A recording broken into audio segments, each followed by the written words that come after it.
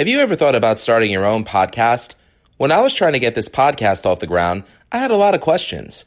How do I record an episode? How do I get my show into all the apps people like to listen? How do I make money from my podcast? The answer to every one of these questions is really simple. Anchor. Anchor is a one-stop shop for recording, hosting, and distributing your podcast. Best of all, it's 100% free and ridiculously easy to use. And now, Anchor can match you with great sponsors who want to advertise on your podcast.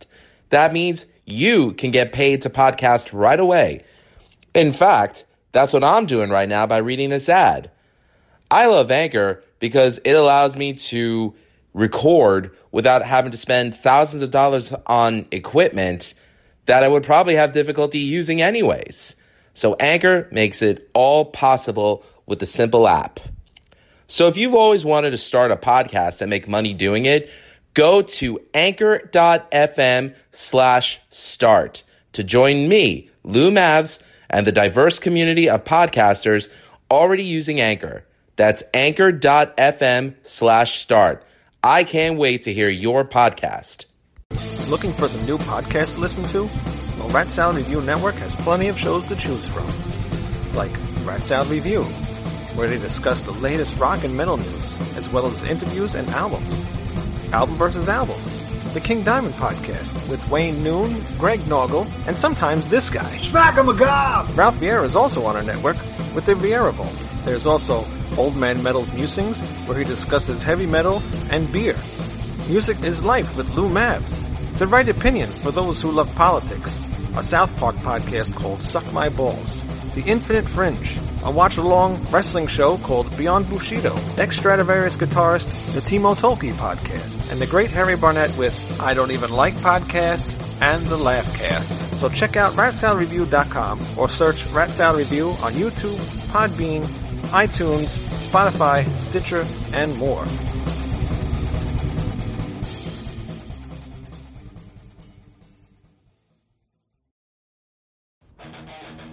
You're listening to the Music is Life podcast with your host, Lou Mavs,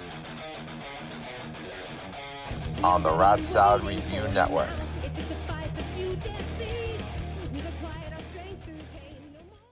You're listening to the Music is Life podcast with Lou Mavs, available exclusively on the Rat Salad Review Network, which is also available through the Hamin Media Network.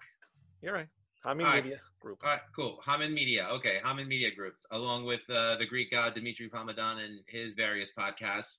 And, of course, you could download anything Music is Life related or Rat Salad Review related wherever you can get your fine available podcasts. Apple iTunes, Google Podcasts, or as Vic DiBitetto would say, your mother's ass, the Pony Express. Fix your teeth. Anyway, but I'm very proud to say that, well, first of all, again, second visual podcast that we're doing, well, video podcast, and also going to be available on audio. Which organ are you going to lose this time? Is the real question. Let's see, I've already gotten rid of my appendix and my gallbladder. I'm thinking the spleen goes with this one. Or if it's real ECW, it's the liver, so there you go. Oh, great. Surprisingly, no kidneys yet, but I digress. That'll come in time. I'm here with two very, very special guests. First of all, the boss of, I was about to say the boss of CCW, John Zanding. No, the boss of Rat Salad Review, Mr. Wayne Noon himself. Good sir, how you doing? Thank you. I'm not no boss. I'm just a regular guy like everybody else. I want my residual check. Hey, you stole my joke. And from the Beyond Bushido podcast, available on the Rat Salad Review Network, one of my dearest friends from the old guard back in the day of Astoria, Queens, Bryan High School, by way of 1997. He is a professional wrestler that is a trainee of the great Johnny Rods, the great and late and beloved, rest in peace, sir, Mr. Tracy Smothers, and also a protege of the Rock and Roll Express. And Kevin Sullivan. And Kevin Sullivan, the Taskmaster, or as Ric Flair would call him, Devil. Yes. Yes, the Rock and Roll Express, Robert Gibson and Ricky Morton. He is the formerly sultry, the current Puerto Rican lion, el león de Puerto Ricaño, el grande luchador del mundo, Eric Adams. You know what? I think I need to bring you on the road to just go ahead and do my announcements. Dude, I'm in. I'll do it. That was pretty damn good, actually. I love it. Thank you for having me on, Lou. I really appreciate it. Wayne, it's great to see you. And I'm a big fan of Music is Life. I've been listening for months. I'm very excited to be here on the second visual podcast, and thank you for having me tonight. No problem. Really happy to have both of you guys on. You guys are two of my dearest friends. Wayne, I'm really excited about the covers that we're doing. And Eric, of course, you're always a blast and a laugh. So, yes. It's great to have you on. But before we continue on the podcast, I just want to give a shout out to our buddy, Matt Nicolo of Kokomoga Media and Alpha Flex Personal Training. For Christmas, his girlfriend just got him a 7-string Jackson Dinky. Nice. So I'd like to recite for him the first stanza of this wonderful poem written by Mr. Jared Dines called But Does It Gent? Is your gent tuned low? Does it wobble to the flow? Can you play it like a robot? Can you play nothing but O's? Can you play each of your songs with only using one hand? Is your gent tuned low? But does it gent? Does it gent? Does it gent, Matt? We'll ask that question when we see you at the next roundtable. Okay, thank you. Yes. Poetry night. Yay. Fantastic. A lot of stuff going on here. Oh, wait, no. Also, it's one of my very rare podcasts that I do with people I actually know. Yeah. Like I've actually, physically seen you people before. Yes. What do you mean, you people? Yes. Now, this is true. And, Wayne... He means a story of degenerates. Yeah. Well, I'm proud to say that I was actually a fan of Wayne's music before we became friends, and it was through his old band Phoenix Rain that we became friends. And I was like, this guy's silly enough to laugh at all my jokes. He must be a nice guy. No, I was deaf. I couldn't hear anything you said. I do that to make people think that, You're like, I'm hitting the crash cymbals too many times. I'll see you at the next show. I was a poor Astoria kid, so I would help set Wayne's drums up so I could get in for free to concerts. Nobody would question when I got beer. There you go. Well, we've all come a long way. Eric, I drink this in tribute to you. Zevia Cream Soda. Isn't that the best, though, that Zevia stuff, man? The cherry cola is my favorite, actually. The cherry cola. See, I like the Pepsi. I like the Pepsi version, the blue can. Right. That I could drink all day, every day. That's my favorite one. That's really good. The cream soda, I know Joe Rogan loves that cream soda.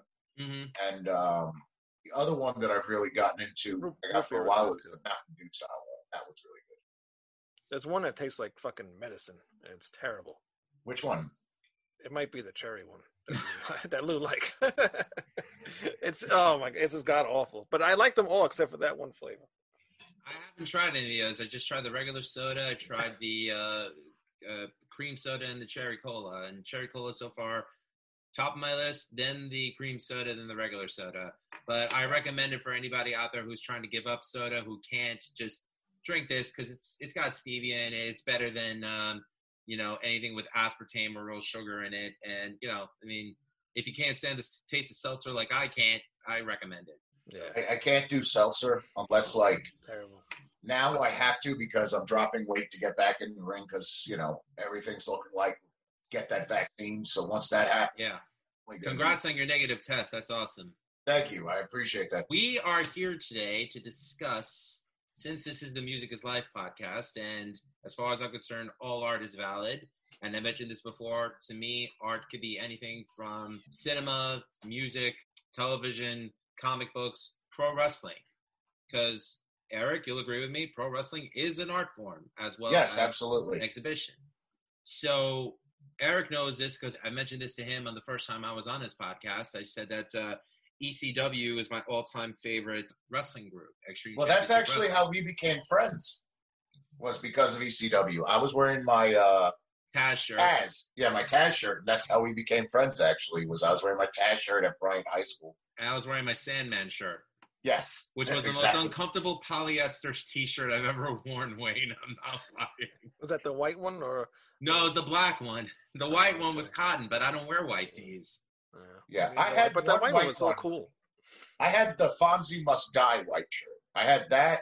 I had the ECF&W shirt, of course. Mm-hmm. And I had the original Extreme Championship Wrestling Join the Revolution shirt, which was the rare one to find. I actually bought that off a guy who was like selling his old shirts at the second Lost Battalion All Show. So I had that, and then I had the Cactus Jack crucified on a cactus. Nice. I always wanted the Wanted Dead one, but I was only able to get that. I got the Wanted Dead one. I got an autograph too. Yeah, I know you had the Wanted Dead one. That's why I hated you. I had to practice. Well, it was our video had like a special, and so I had to buy one. And then I got remember the Taz one? I had it was like his face, but it was like in a circle. Yes, the Team Taz Dojo, Red Oak, Brooklyn. I went to meet him. He was at a music store, and then he autographed that. I had the shirt, but then I was cleaning up my father's basement one day, and it was laying on the floor. He was using it as a towel. Oh, Jesus. Might be fitting. So we're here today to actually talk about the music of Extreme Championship Wrestling and also some of our great memories of that company, which lasted from technically ECW in name from 1993 to 2001. However, 92, sir. Joel Goodhart owned Tri-State Wrestling, where Todd Gordon was the money man. Tri-State folded. That's when Todd Gordon started Eastern Championship Wrestling in 92. There's a pilot episode that's an hour and a half long that aired on Sports Channel that aired in 1992 when they were doing the small shows at places like Michael Jack Schmidt's and all that, before they moved to Cabrini Coliseum at Cabrini College, which was 93 when the TV starts on Sports Channel. Then it goes to Viking Hall and ECW Arena. I have no fucking life. Why do I know this off the top of my head? Well, hey, music is my life. Wrestling is your life. It has been since you were a kid, you know? I mean, dude, you were trained by Johnny freaking Rods, you know? Much respect to you for that. Oh, yeah, there you go. The WWE Hall of Famer. Yes. I'm not getting laid for like 3 weeks once this airs. Jesus Christ. Someone's going to hear me go off on that tangent right there. Like, someone find Eric on Tinder. Get him laid. You know, I was going to mention Joel Goodhart, but it was an incorrect context. So thank you for bringing that up. So, yes, National Wrestling Alliance Eastern Championship Wrestling. And they brought Paul Heyman, Paulie Dangerously, into the fold around, I believe it was September of 93 with Ultra Clash 93, I think it was. Was that? Yes, that's when Paulie came in. At the time, originally, the original booker for ECW was Eddie Gilbert, and Terry Funk was the original name guy that helped out a little bit, but Eddie was the original booker. Around Ultra Clash is when they were wrapping up Eddie Gilbert. Eddie was getting ready to go to Smoky Mountain into Puerto Rico. But unfortunately, he passed away while he was in Puerto Rico. And at the same time, that's when Paulie had come in. Paulie had just gotten through a very public fired lawsuit with WCW over the whole Missy Hyatt scandal. Missy Hyatt had done a pay-per-view match where it was Paulie and Arn Anderson versus Missy Hyatt and Rick Steiner. During the match, Missy's breast became exposed, and Paulie put the pictures all over the locker room, so he was fired for that. And then there was a whole lawsuit that went with the firing. And after that lawsuit was done, that's when Paulie came over to ECW and started the Dangerous Alliance with Hot Stuff International, which was Eddie Gilbert, Dark Patriot, Jimmy Snuka, Don Morocco, believe it or not. Now, here's an important question. Had ECW always used copyrighted music even before the Paulie era? Yes. They always used copywritten music. You can go back and look at guys like Glenn Osborne, who was coming out to Iron Man by Black Sabbath. You could look at Eddie Gilbert, who was coming out to Donna Summer's Hot Stuff. Sandman coming out to Surfing USA by the Beach Boys. Iron Man, Tommy Cairo coming out to We Will Rock You. They always did that, but that was back when there was a little loophole where as long as it was arena effect music and it was being played through the arena speakers and not actually part of the audio log that went into the music, like you didn't add that music in, then you got away with it. And of course, at that time, it was a lot easier to get ASCAP to give you rights for songs, or what's the other one? BMI. I think ECW, CSAC. I don't know if CSAC was around at the time, but no. It all started because Bill Watts was the first one to get ASCAP certified. Memphis got BMI certified. So when Paulie came in, Todd Gordon already had a deal worked out with BMI. That's when Paulie brought in ASCAP.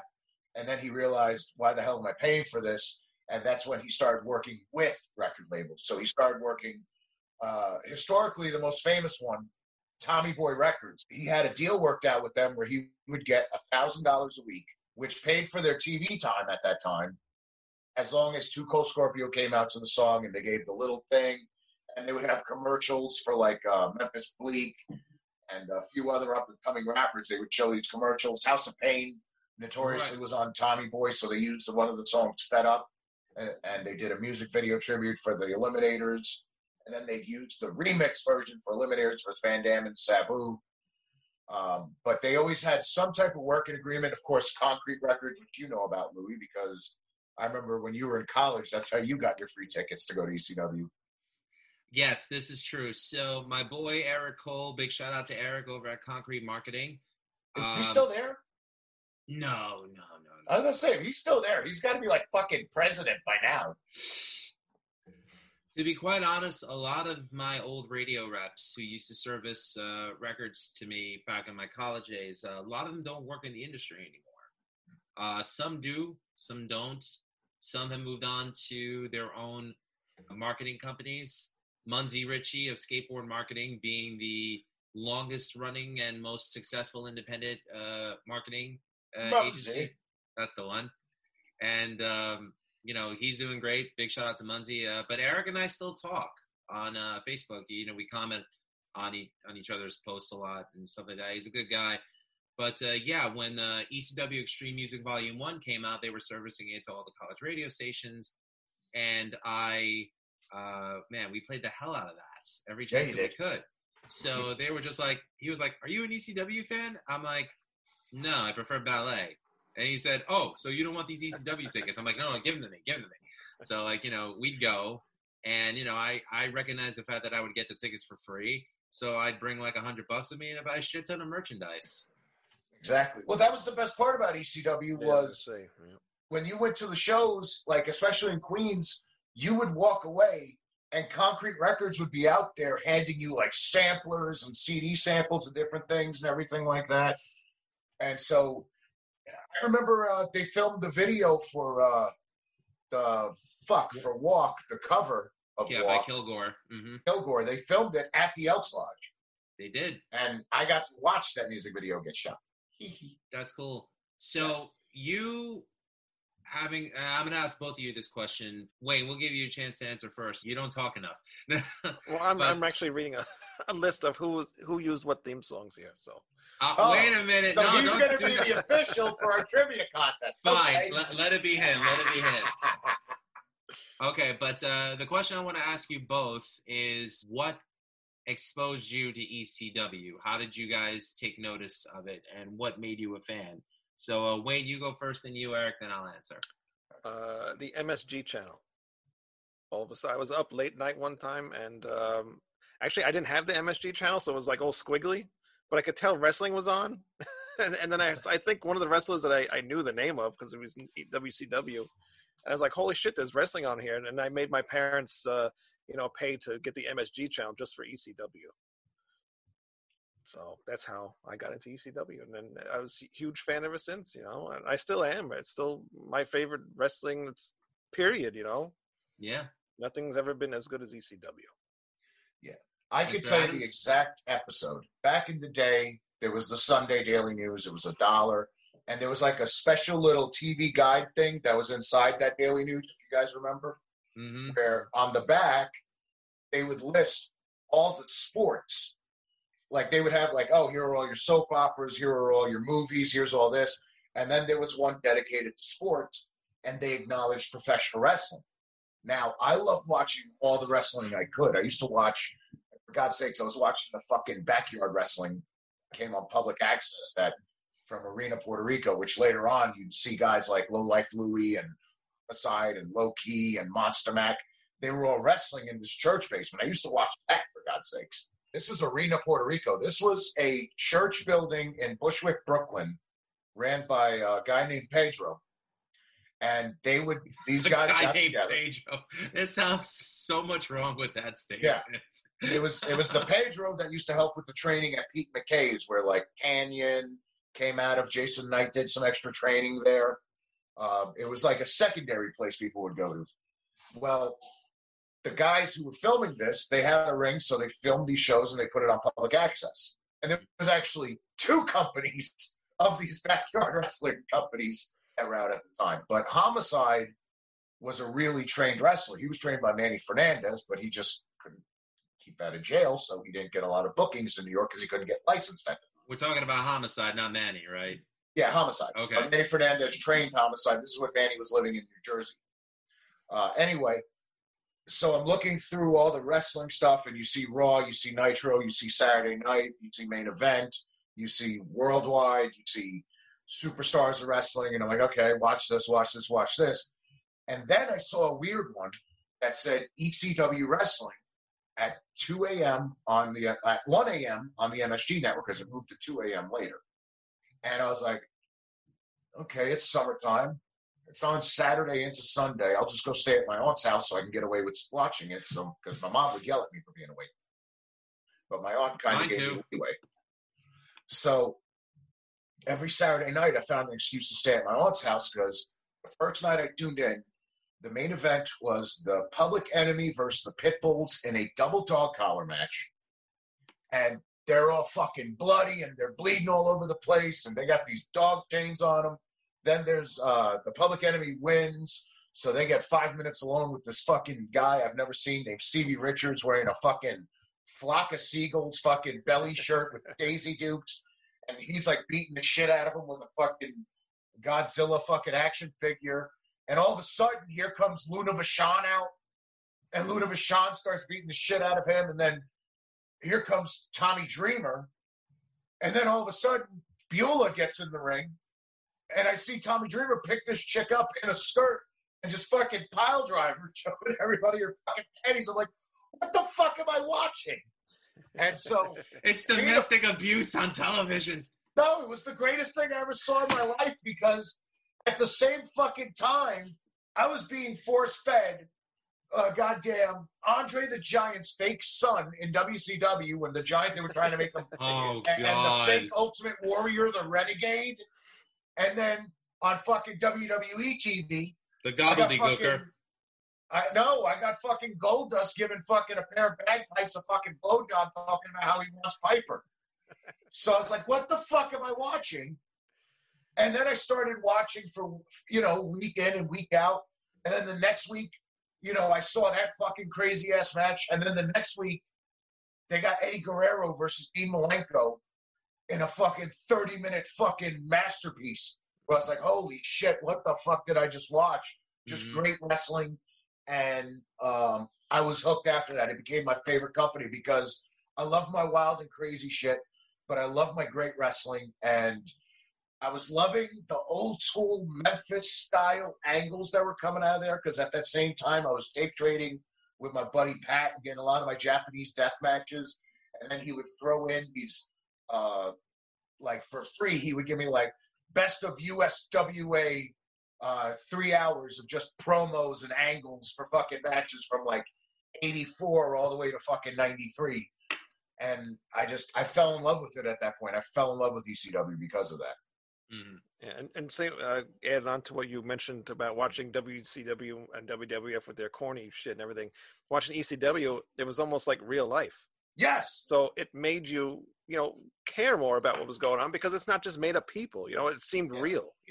Mm-hmm. And Tommy Dreamer was the big baby face. Yeah. And for once, it wasn't just some jacked up guy, because Tommy Dreamer's the real reason I started training at Johnny Rod's. I told Tommy this. I worked a show with Tommy, almost 6 years ago now. And I hadn't seen Tommy in years. And then Tommy sees me and says, hey, what are you doing here? I'm like, I live here now. And, he asked me about my mom. And, before my mom actually came to the show, this is one of the rare ones she showed up at. Mm-hmm. And, when I was getting ready to leave, Tommy's like, hold the fuck up. And he like waved me down just to say hi to my mom and shit. And, Tommy's a great guy. I love Tommy Dreamer to death. And that's one of the cases of where they say never meet your heroes, I say go fuck yourself because Tommy Dreamer's the fucking man. I met Tony Iommi twice, and the man was a gentleman. So. Oh, absolutely. But, Tommy had a short haircut. He had dark hair. He wrestled in a fucking T-shirt with a singlet at the time. He didn't break the pants out till the first Lost Battalion Hurls show. That's when he finally broke out the karate pants with the T-shirt for his full look. Which a lot of people forget. Tommy Dreamer's always worn karate shit. Every evolution of Tommy, he's always had either the karate pants or the MMA gloves with the fucking kick pads or whatever. And they're Muda pants, essentially. They're Muda pants. What, they're karate-gi pants. Yeah, exactly. Yeah.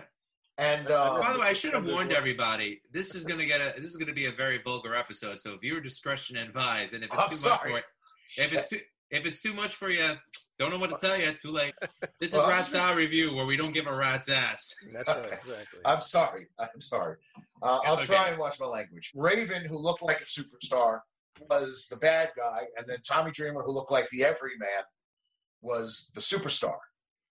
And to me, that was the coolest thing in the world. Yeah, it freaked me out when I saw Raven the first time. I'm like, oh my God, that's Johnny Polo. And yeah, actually for me, and I admit I came late into the game because I didn't even know ECW existed until about March 1997 when I saw, when you're trying to watch scrambled porn when you're a kid. And yes. I think everybody's guilty of that. 62 and 63. 63. Very proud of you. Thank you. One time, I developed carpal tunnel from flipping 63 back and forth.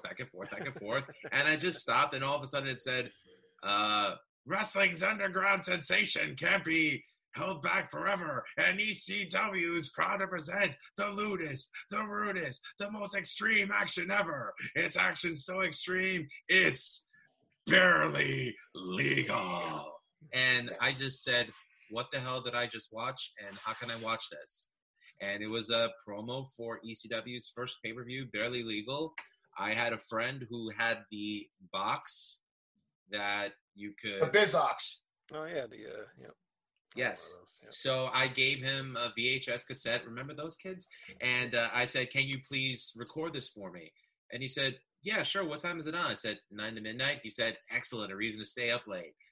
He comes to see me the next day. He said, I don't know what you made me watch, but that was the greatest thing I ever saw. I'm like, well, don't spoil it for me. And he gave me the tape, and the first match was the Eliminators versus the Dudley Boys. And, let's see if I could run down the card of that. It was Eliminators, Dudley Boys. I believe there was a dark match, and the dark match was Balls, Axel, and JT Smith versus Tracy Guido and Tommy Rich. There was two dark matches, Louis McCauley and Balls Mahoney. Okay. The other one was JT Smith, Chris Chetty, and the FBI. Okay, I was close. You were close. Off the top of my head, I was goddamn close. You were pretty close. You are a nerd. By the way, a quick rest in peace to Anthony Durante, Pitbull 2, yes. And also the Public Enemy themselves, Flyboy Rocker Rock, and Johnny Grunge. Keep going. Rest in peace, Chris Candido.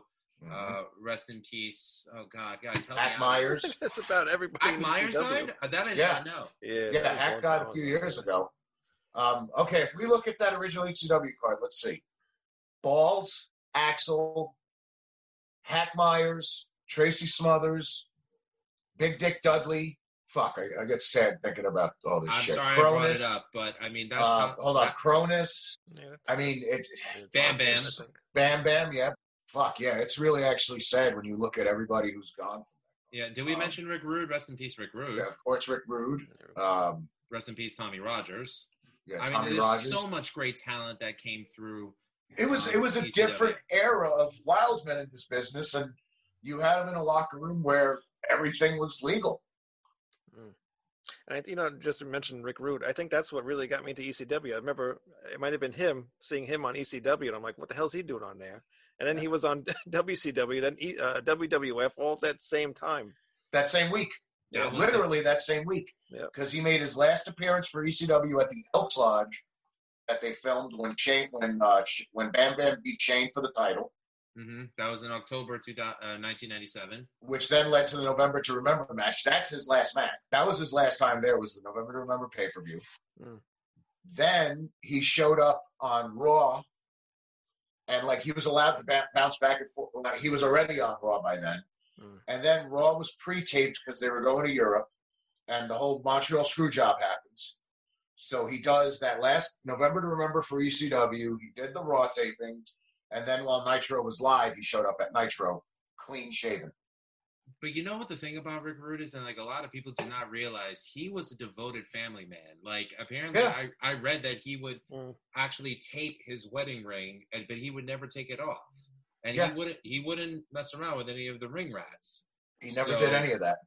Yeah, so I mean, like and he was religious, which was funny too. Like Steve Austin tells the story, like they're cursing and everything, and then Austin says, "God damn it!" And Rick stops and goes, "Steve, do you really need to take the Lord's name in vain?" I could just hear him say that in his voice. Man, so many great wrestlers that came through that, but that was my exposure, and I became a fan that night. And as much as I enjoyed all the matches, I mean, I don't want to insult the great franchise Shane Douglas and Anthony Durante, Pitbull too, but that was probably my least favorite match of the whole night, even though it wasn't a bad match. But the one that I just said I have to watch this company more often was the Michinoku Pro match that they had. That was insane. Well, you see, we got a sneak peek at that a few weeks prior. In Revere, Massachusetts, I think in Revere, Massachusetts, they did the 6-man tag there, except for that one. The heels Grand Naniwa. Well, Grand Naniwa was there. Right. So, because Grand Naniwa actually missed the pay-per-view, and he was replaced with Yakashiji. Yakashiji, yeah, Yuji Yakashiji. That's like a fucking Christmas elf, and nobody understood what was happening. Oh, I thought he was trying to pull a Link thing from Legend of Zelda. He was a Christmas elf. His whole character, Yakashiji, is that he's the Christmas elf, that he's the defender of Santa. I wish I was making this up, but it's Japan. Yakashiji. I don't know where the hell that came from, but I'm sorry. Yeah. Yakashiji. That was his name, Yakashiji. Great match, and I became a fan right after that. First house show was the Elks Lodge the night before Heat Wave 97. And Rude was there. Main event was Sandman and Tommy versus Van Dam and Sabu. The Gangsters were there, and they came out. That was cool. The Eliminators were there. They came out. That was cool. And that was my group. Yeah. But of course, the thing about ECW that just stuck out to me the most was the music that they would use. What a lot of people don't know is that our good friend Louis here, because he's Greek, and the guy who helped write all of ECW's theme music afterwards was a fellow Greek musician from Astoria, Queens, named Harry Slash. He's an old boy from Astoria, and he's Greek? Yeah. How come he never offered me a gig? Fucking, because he was busy playing fucking saxophone. I'm not even joking. He's like, that's him playing the saxophone and everything. But yeah, Harry Slash, an Astoria Greek boy. Wow. Harry Slash and the Slash Tones. Yeah, Harry Slash and the Slash Tones. Very guess that. Yeah, he was the music producer for ECW. He wrote the original opening that theme. I know, and he did Hooker Blues, Sabu's theme. Blues, he did all of it. Vinnie Mac owns the rights to all of it. No, that's where you're wrong. Huh? They still lease those rights. Who owns them? Harold. Who? Harry? Harold Slash Tone. Smart man. He copyrighted. Very smart. I'm sure he's either making of a nice you- payday. Did either of you get to go to the arena? I did. I didn't. I didn't go to the arena until I saw my cousin fight an MMA match. And by then it was the 2300 arena. Yeah. Anything about the old ECW, CZW was gone. However, they did still have the flags raised on the ceiling of the Hardcore Hall of Fame. So every name there, from Too Cold to John Zandig to Terry Funk to Tommy Dreamer, they're all there. Yes, they're all there. You see, I went to an arena show, and then the first ever MLW show, I was there because I was a standby guy. Me and The Wall Jerry Tootie were the two standby guys for that first MLW show where they did the tournament. That was summer 2002, right? Yes. So I got to go to the arena for one of the Cyber Slams. It was they were on TNN, and this was the last Cyber Slam weekend they did. And I went to that one. So this was 2000 then, okay. There was no Cyber Slam in 2001, unfortunately, because they had folded by the time they could have gotten to it. Well, yeah. Well, they did the Dudley's Elks Lodge show, and then they did an arena show, which the arena show never aired, but on the network, you could see the three-way dance between Carino, Sandman, and Rhino that they did for the Just Incredible. Excuse me, Carino, Sandman, Just Incredible. And that was the last ever arena show, and how fitting they did a spot with all the chairs being thrown in the ring again in that match. And then they did their normal tour dates, and their final show was Arkansas, I think? Pine Bluff, Arkansas. Randomest place to have their final show, considering. Well, Paulie never showed up. I know. Paul, that was when he to film Rollerball.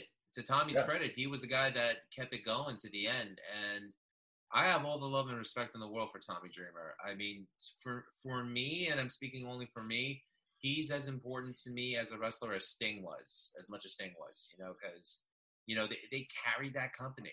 The reason why they were able to transfer over well was because they had that charisma. They had that, they just had that it factor. Some of my favorite ECW memories. I actually got to go to the arena a lot of times because there used to be a trip from Queens. Uriel. Yes, yeah. Queens Mall. We used to meet there. I couldn't remember his name, but yeah, you're right. We used to meet at the Queens Mall, everybody get into a bus and then go there. Did that like maybe 4 times or something. And then one of the trips was really cool. We got to go with New Jack, Cronus, and Spike Dudley. That was probably the coolest thing I ever did because New Jack is fucking hilarious. I don't know if you guys ever got to know Jack. I met him on a couple occasions. He was so nice. And I bought his book, and I loved it. Really? Jack gets a bad rap. I like Jack. I always will. I think he keeps the kayfabe up, which I respect that. And people he has to. Yeah, and people don't know if he's being Jerome or Jack. And I'm just like, well, then he's doing his job. Yes. And it's keeping you interested. Well, it's like if you're seeing Abdullah the Butcher. Nobody wants to see Larry Shreve. They want to see the madman from the Sudan. Yeah. And, you got to remember, New Jack was broke in by Ray Candy in Georgia. And also gives credit to Tracy Smothers and the Rock and Roll Express. Exactly. And they're all guys who, kayfabe is big. Because people don't pay to see Jose Rodriguez. They pay to see Eric Adams. See, I never once dropped your name. No, you didn't have to, and it's fine. Because this is something completely different. Wait. And what? Anyway. He's not really the singer of Manowar, Wayne. I'm sorry to disappoint you. Okay. I've known you for years. You lied to me. I'm going to fucking, once and for all, wrap this story up. Thank fucking God. My name that I wanted is Armando. Was J.C. Rott. That's the name I wanted to use. R-O-T-T. J.C. Rott. Because I had a cutoff shirt. I wore the fucking Jankos. I had these Adidas shell tops I used to wrestle in. I used to come out for metal music. I had all these cut-up shirts. You did have a mullet back then, too. Yes, I did.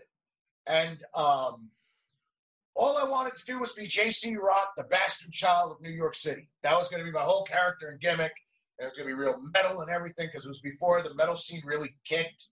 Julio, the Latin lover who's taking down the names for the Battle Royal, put down the name J.C. Rods, like my trainer.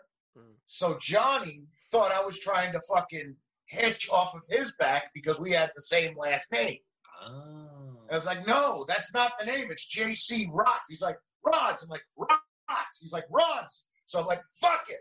And I write down R-O-T-T, Rott. So he takes the paper and he takes the 2 T's and turns it into a T and puts a Z and goes, Rods. It's like, fuck. So Johnny says, come up with a new name. Why does it sound like only this would have happened to you? This is the real story. This is how Johnny is, and I love Johnny to death for it. The next school show comes around. Angel of the Baldies has a cell phone. He's one of the first guys to have cell phones out of us. And we're at the Ghetto Pizzeria right around the corner, which is now this gorgeous pizzeria. You went to one of the school shows early. You remember how good that area was. 2 of them. You went to one before and then one after I left. Yeah. The one before, Louis got to see Gleason's when it was a shithole. I think you went to one before I left too, Waiter. Did you go to one when I came back? Yes, I did, yeah. It was when I came back to visit. Yes, yep. Yeah, you were all there together. Mm-hmm. And so Johnny calls Angel, and Johnny says, give him the phone. So I'm like, okay. I'm like, yes, Johnny. He goes, hey, asshole, did you think of a name? I was like, yeah, I did. Well, what is it? There was a little video store right across the street. They had the poster for the Crow City of Angels. And I went, Eric, like Eric Draven. He's like, okay, Eric what? And if you remember, what street was that pizzeria on? Adams Street. And that's how I came up with the name Eric Adams. Johnny said, that fucking sucks. And he hung up on me. Like, well, I'm fucking going to use it tonight, and then I'll figure something else out. Because then I was like, maybe if I'm JC Riot, maybe I'm JC Rotten, but I didn't want to be Axel Rotten's kid. Like, so I was trying to find a way to keep JCR my real initials. And I do the Eric Adams gimmick that night for the first time. And I actually borrowed your CD of Iron Maiden's 666, Number of the Beast, and I came out to Hallowed Be Thy Name that night. You did. And you were at that one. That was the first one. When I was using the flipping leg drop as a finish after a double underhook pile driver. Yeah. I remember that very well. Yeah. I was Eric Adams that night, and then I was like, all right, Johnny, I think I thought the next week comes up or whatever, 2 weeks later. I'm like, Donnie, I finally figured it out. I'm going to be AC Riot. And he goes, well, you can't. You're Eric Adams. I was like, why am I Eric Adams? And he shows me a poster for a show in New Jersey that now I'm booked on as Eric Adams. So that's how I got stuck with the name. So it had nothing to do with Manowar? Nothing at all. Then I found out because he's a fan. Oh, then you found out about Manowar. Okay. And I was introduced to Manowar by my friend Pat, the tape trader guy, because he listened to all that European power fucking metal. Funny, because they're from Auburn, New York. I didn't even know they were from upstate New York. I thought they were like from fucking Europe. That's funny. I thought you were a fan of them forever. That's why I thought you took that name. No, okay. Like you're the reason I became a Manowar fan, Eric. Okay, fair enough. I thought Manowar was cool when he had the name. I was like, shit, Manowar was cool. When the CD Hell on Stage came out and Eric Adams goes, this song goes out to Jose, I thought he was dedicating it to you. A lot of people who knew me thought that. And I was like, holy shit, Eric Adams knows Eric Adams. It was a weird little dichotomy. It was a weird little stretch in the vortex of reality and fiction right there. You see, I figured by now we would have got Scott Columbus back again. He's dead. When did Scott Columbus die? What the fuck? Oh, like 10 years ago? Yeah. What did he die of? Suicide. It was suicide. That's what it says. It was announced publicly. That's such a shame. He was my favorite drummer. His daughter Teresa announced it just this past April. Mm-hmm. Wow. Oh, we should have did that Pepsi thing. I just revealed that. You just revealed what? Pepsi. Forget it. Oh, you're talking about to see how long my audio fucking. Yeah. No, Lou. Pepsi is to see how much of a delay I'm on. 1, 2, 3. Pepsi. Okay, we're good. Yeah, we're good. Hey! Fuck you! It's working, James. On my show, Beyond Bushido on Rat Salad Review, for some reason, I'm always on a delay. You are. Half of our shows, there's always like a 2-minute break of us just laughing at how terrible our production values are. But to me, I'll take that over anything high-end any day. I mean, I don't know. Yeah. Well, the thing is, I pay for the high-end internet. We completely deviated from the subject matter. But it's me. You know my ADHD. It just kicks in. All right. Well, we're not on delay. Let's keep going with the subject matter. I hate you, Wayne. The music of ECW and what it meant to us. Absolutely. New Coke. The music of ECW. Speaking of ECW and Coke. New Jack! So the music of ECW is probably some of the most impactful music, especially as kids from the city, from New York in the 90s, and hearing the wrestlers come out to songs that turned us on to many of our favorite bands as we were growing up. Mm-hmm. Of course, Eric mentioned that the Sandman, Jim Fullington, used to come out to Surfing USA, and this was before he became the chain-smoking, beer-drinking, cane-swinging, kick-ass son of a bitch known as the Sandman, where he would come out to Enter Sandman, which to this day, other than the Sting entrance, is probably the longest entrance of any pro wrestler. But everyone got into it. As soon as he came in through the audience, cracked the beer open, with cigarette in mouth, chugged the beer, hit himself in the head with it, pulled another beer out of his pocket, and was chugging beer down people's throats. And, if you were there to witness it, you just came alive.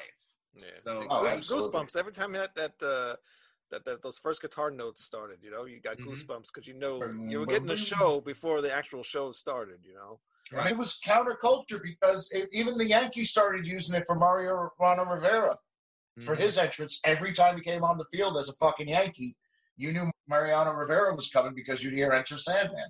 And I gotta admit, by then I was sick of Enter Sandman. Oh yeah, I was sick of that shit too, and I'm sick of it today. But you go to see Sandman enter through an arena, and that song comes on, and it's like you're into it again.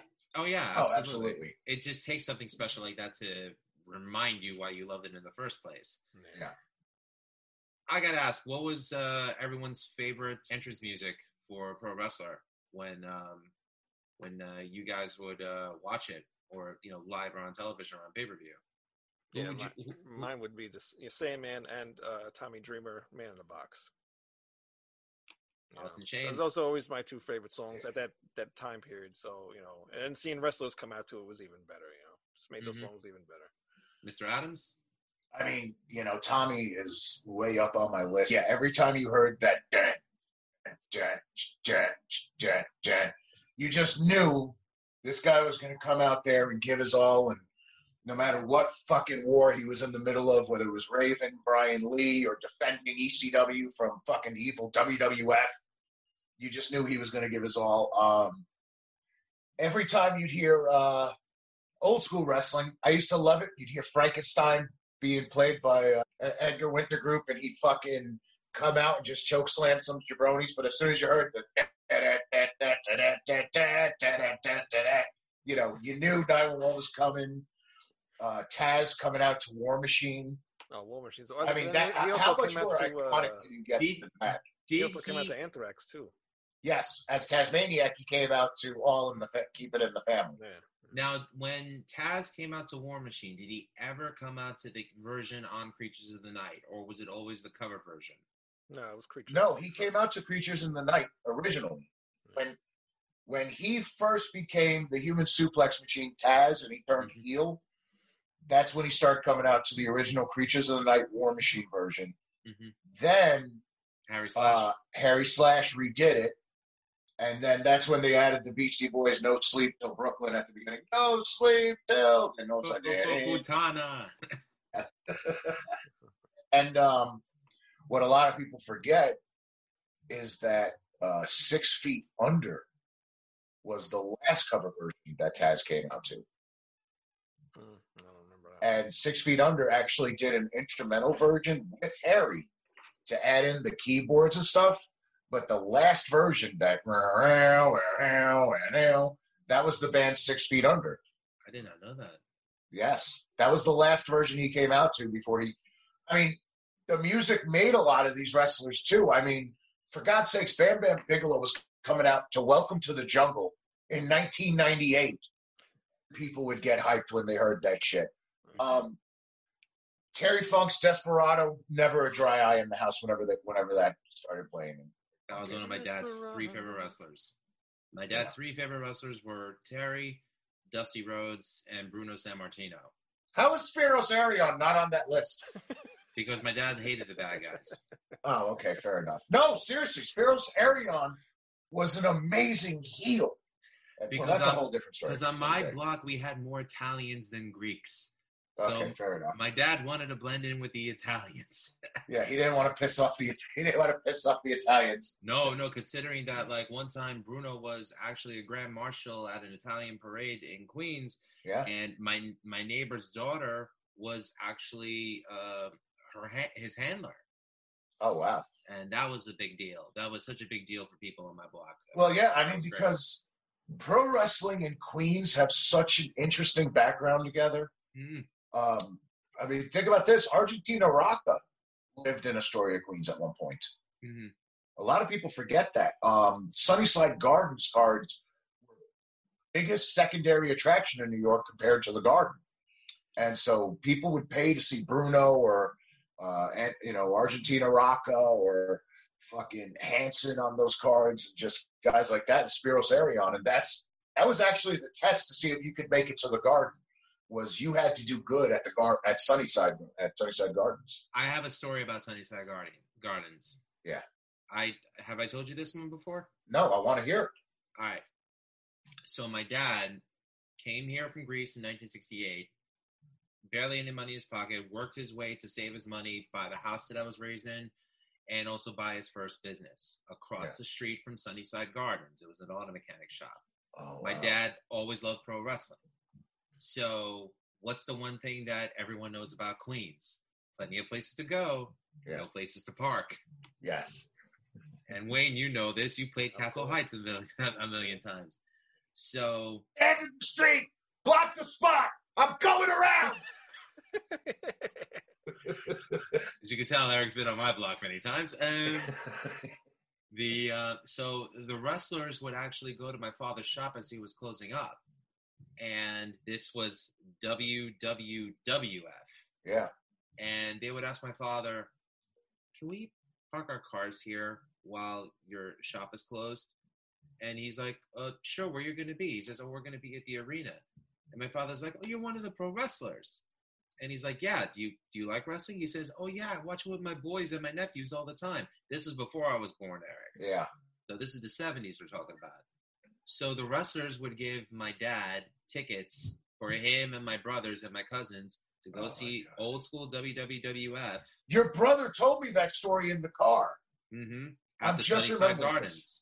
Yes. Yeah. So we've always had a love for pro wrestling, and for me, it's like it's hard for me to really appreciate what you see on television nowadays. And like I love watching Eric Adams' match when he posts them or when he sends them to me. And he's like, "Hey, tell me how I did," and I tell him I was like, "Dude, it was flawless," And there's also a couple of other companies that I've watched and still continue to support. Although since the pandemic has hit, there's barely any pro wrestling, unless you're looking for more on deathmatch wrestlers who don't know how to work a match, just bleeding all over the place. Hack and slash schmucks.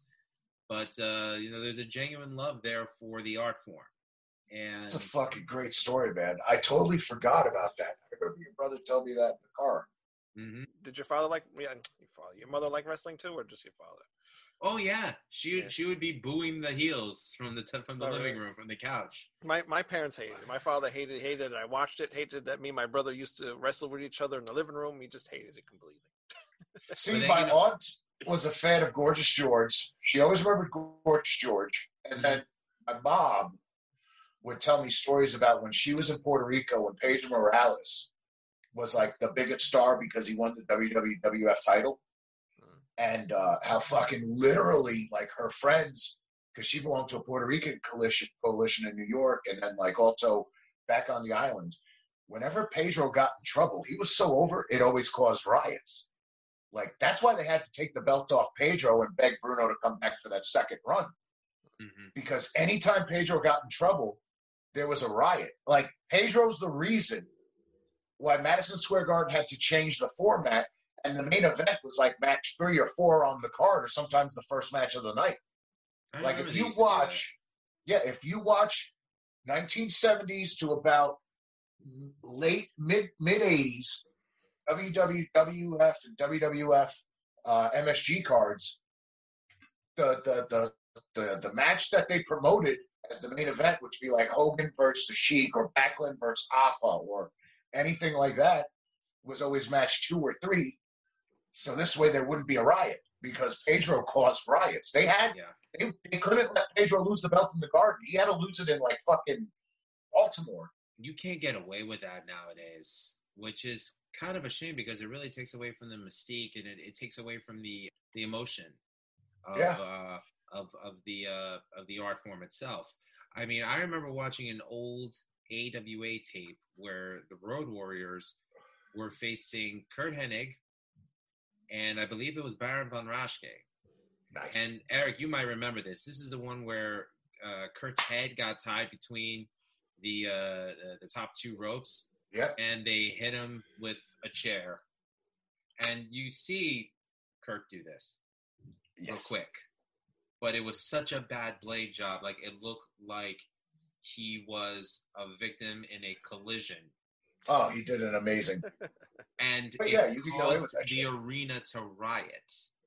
You won't get that nowadays with wrestling. And for insurance purposes, maybe it's for the right thing. But, I mean, you look at the historical matches compared to, all due respect, Eric, some of the fluff they put out right now. It's absolutely.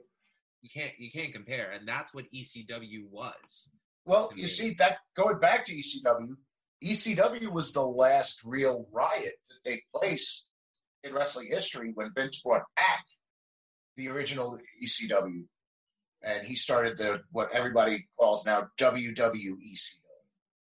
And if you remember, those after they did the two reunion shows, One Night Stand, they were doing TV out of the Hammerstein every week. And they had, I forgot who it was. It was the night Big Show beat Van Dam for the belt. And there was a riot. They were throwing shit in the ring. And I mean, they covered the fucking ring. The ECW Arena one got so out of hand, they never released the footage because they were throwing fucking chairs in the ring and shit like that. But in the same breath, I still hold to today that was done by design by the WWE because they didn't want the brand to get that hot again, because if it did, it might get better. Well, yeah, that's my personal opinion.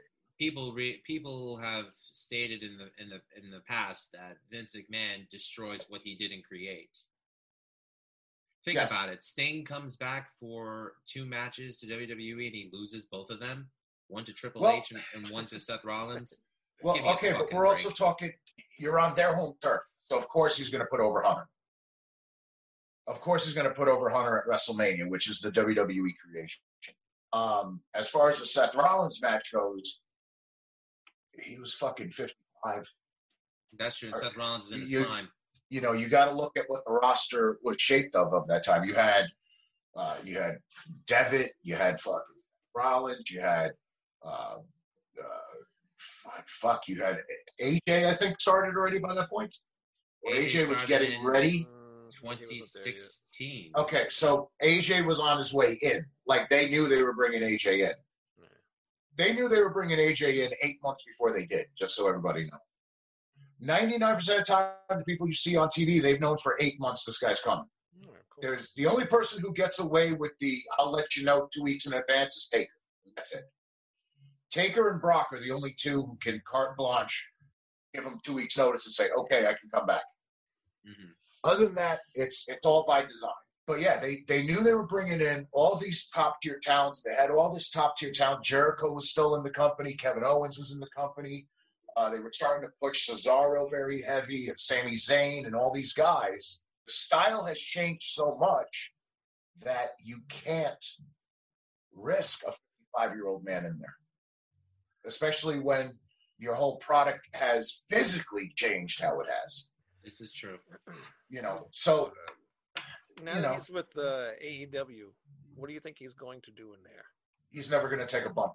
He's going to help get Darby Allin over. He's going to help with the crowds when the shows come back because the people want to see Sting. Mm-hmm.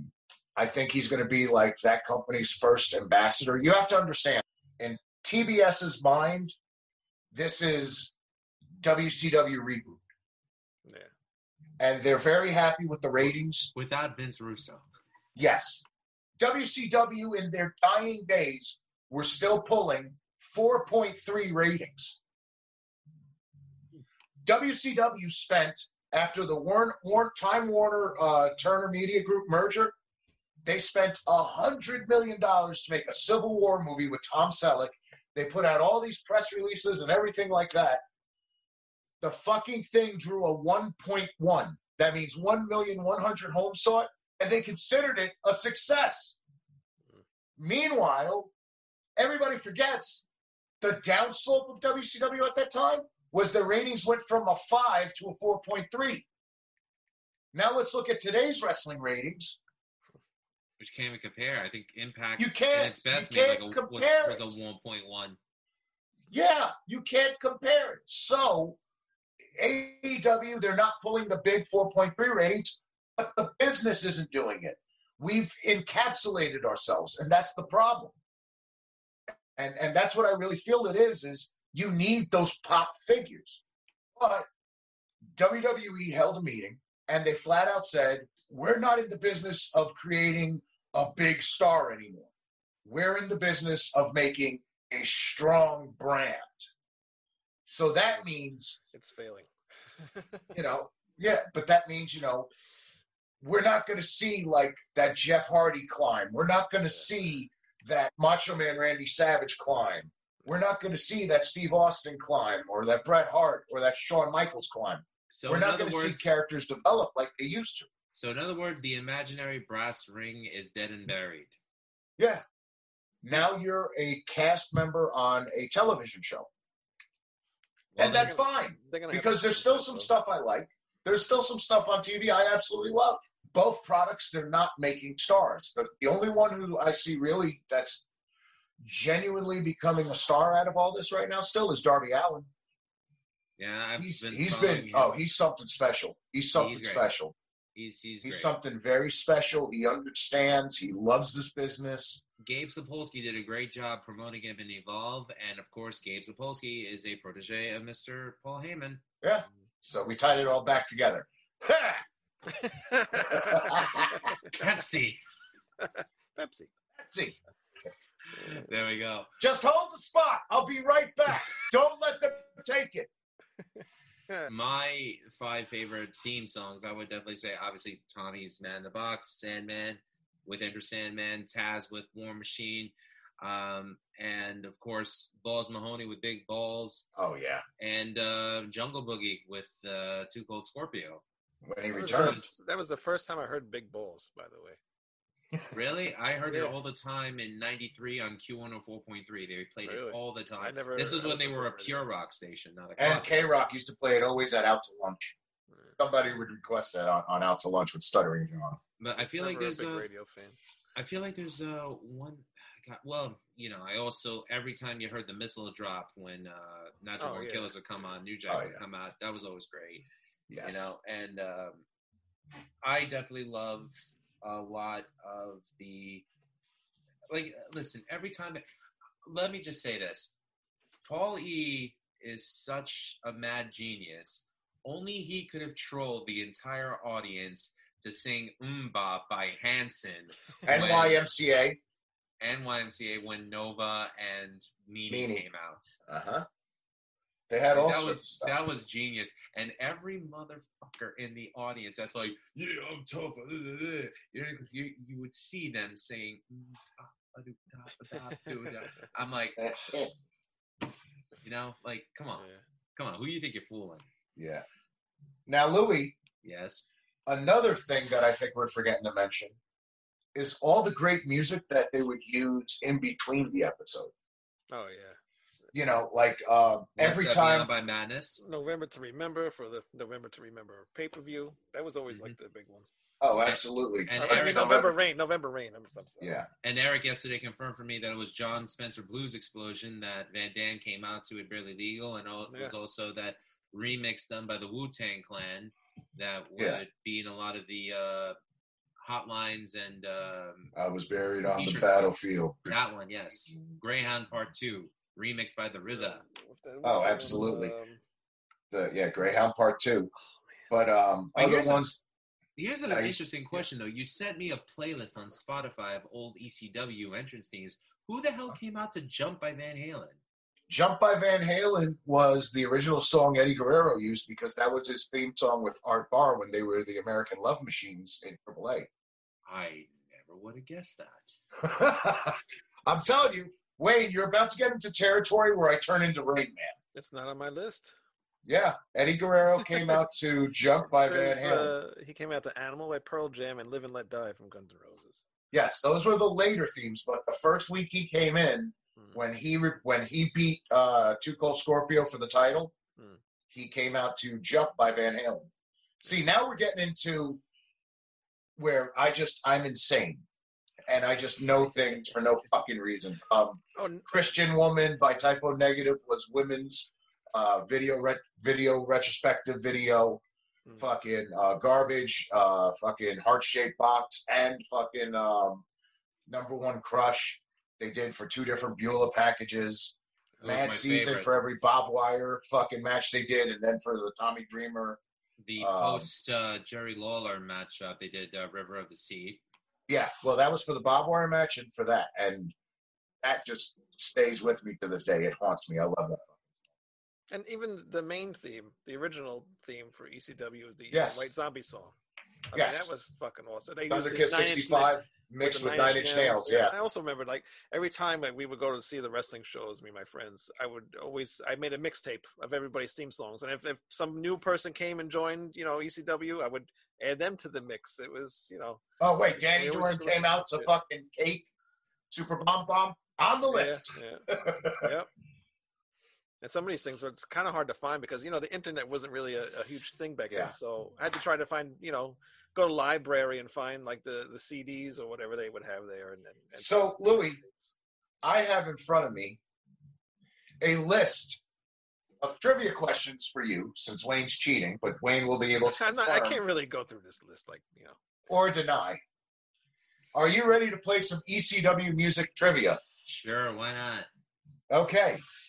Question number 1. Mm-hmm. Mikey Whipwreck came out to... Now, I'm not including the Harry Slash themes. Harry Slash is amazing. I love Harry. He's my friend. Harry, yasu tikanis rekala, opa. Zito, ito, ilada. Zito, ito, ilada. But we're not including any of the Harry Slash made themes. All right. First question. Yes. I want you to name Mikey Whipwreck's 3 entrance songs. He used 2. Beck. Yeah, he used 2. Then he went to WCW. Then he came back and used another one. Loser by Beck. Uh-huh. And Pepper by Butthole Surfers. Uh-huh. And there's one more.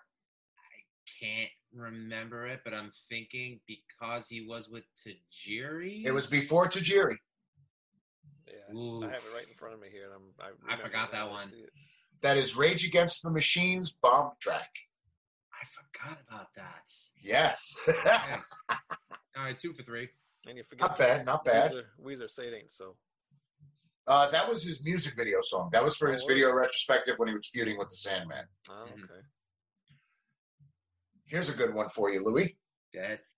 When the Sandman lost the ECW heavyweight title to Mikey Whipwreck, they made a video tribute to the Sandman using this cover of Frank Sinatra's My Way. Sex Pistols. Not Sex Pistols, but you're close. Sorry. Sid Vicious. Sid Vicious. Yes. Well, you know why? Because I forget that's a Sid Vicious song, but it's on a Sex Pistols compilation called The Great Rock and Roll Swindle. The first boy band of punk, Sex Pistols. This is true. Yes. Come on, give me some questions, Louis. Let's see how good I am these days. Alrighty.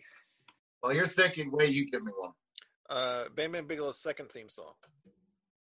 His second theme song was The Zoo by Bruce Dickinson. That's correct. Ding. Boom! Which then became Mike Austin's theme song. Yes, that's true. Yep. Which, although he never came out to it, what song was associated with Mike Awesome on the ECW Extreme Music Volume 1 CD? Ooh. Do you want me to give you a hint? Awesome Bomb. No.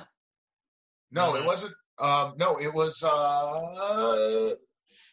Give me a hint. What was my college radio nickname? Oh, yeah, Phantom Lord. That's right. All right, that was the Anthrax cover of that. The Anthrax cover. Oh! Yeah. All right. Very good, very good. Next one. Let me think of a good one here. Okay. Okay, you first. Dawn Marie had this song written for her by this prominent early 90s hair metal associated band. And it was her theme song after Powerman 5000's Neckbone and Backbone. ECW made a big deal about this band using the song.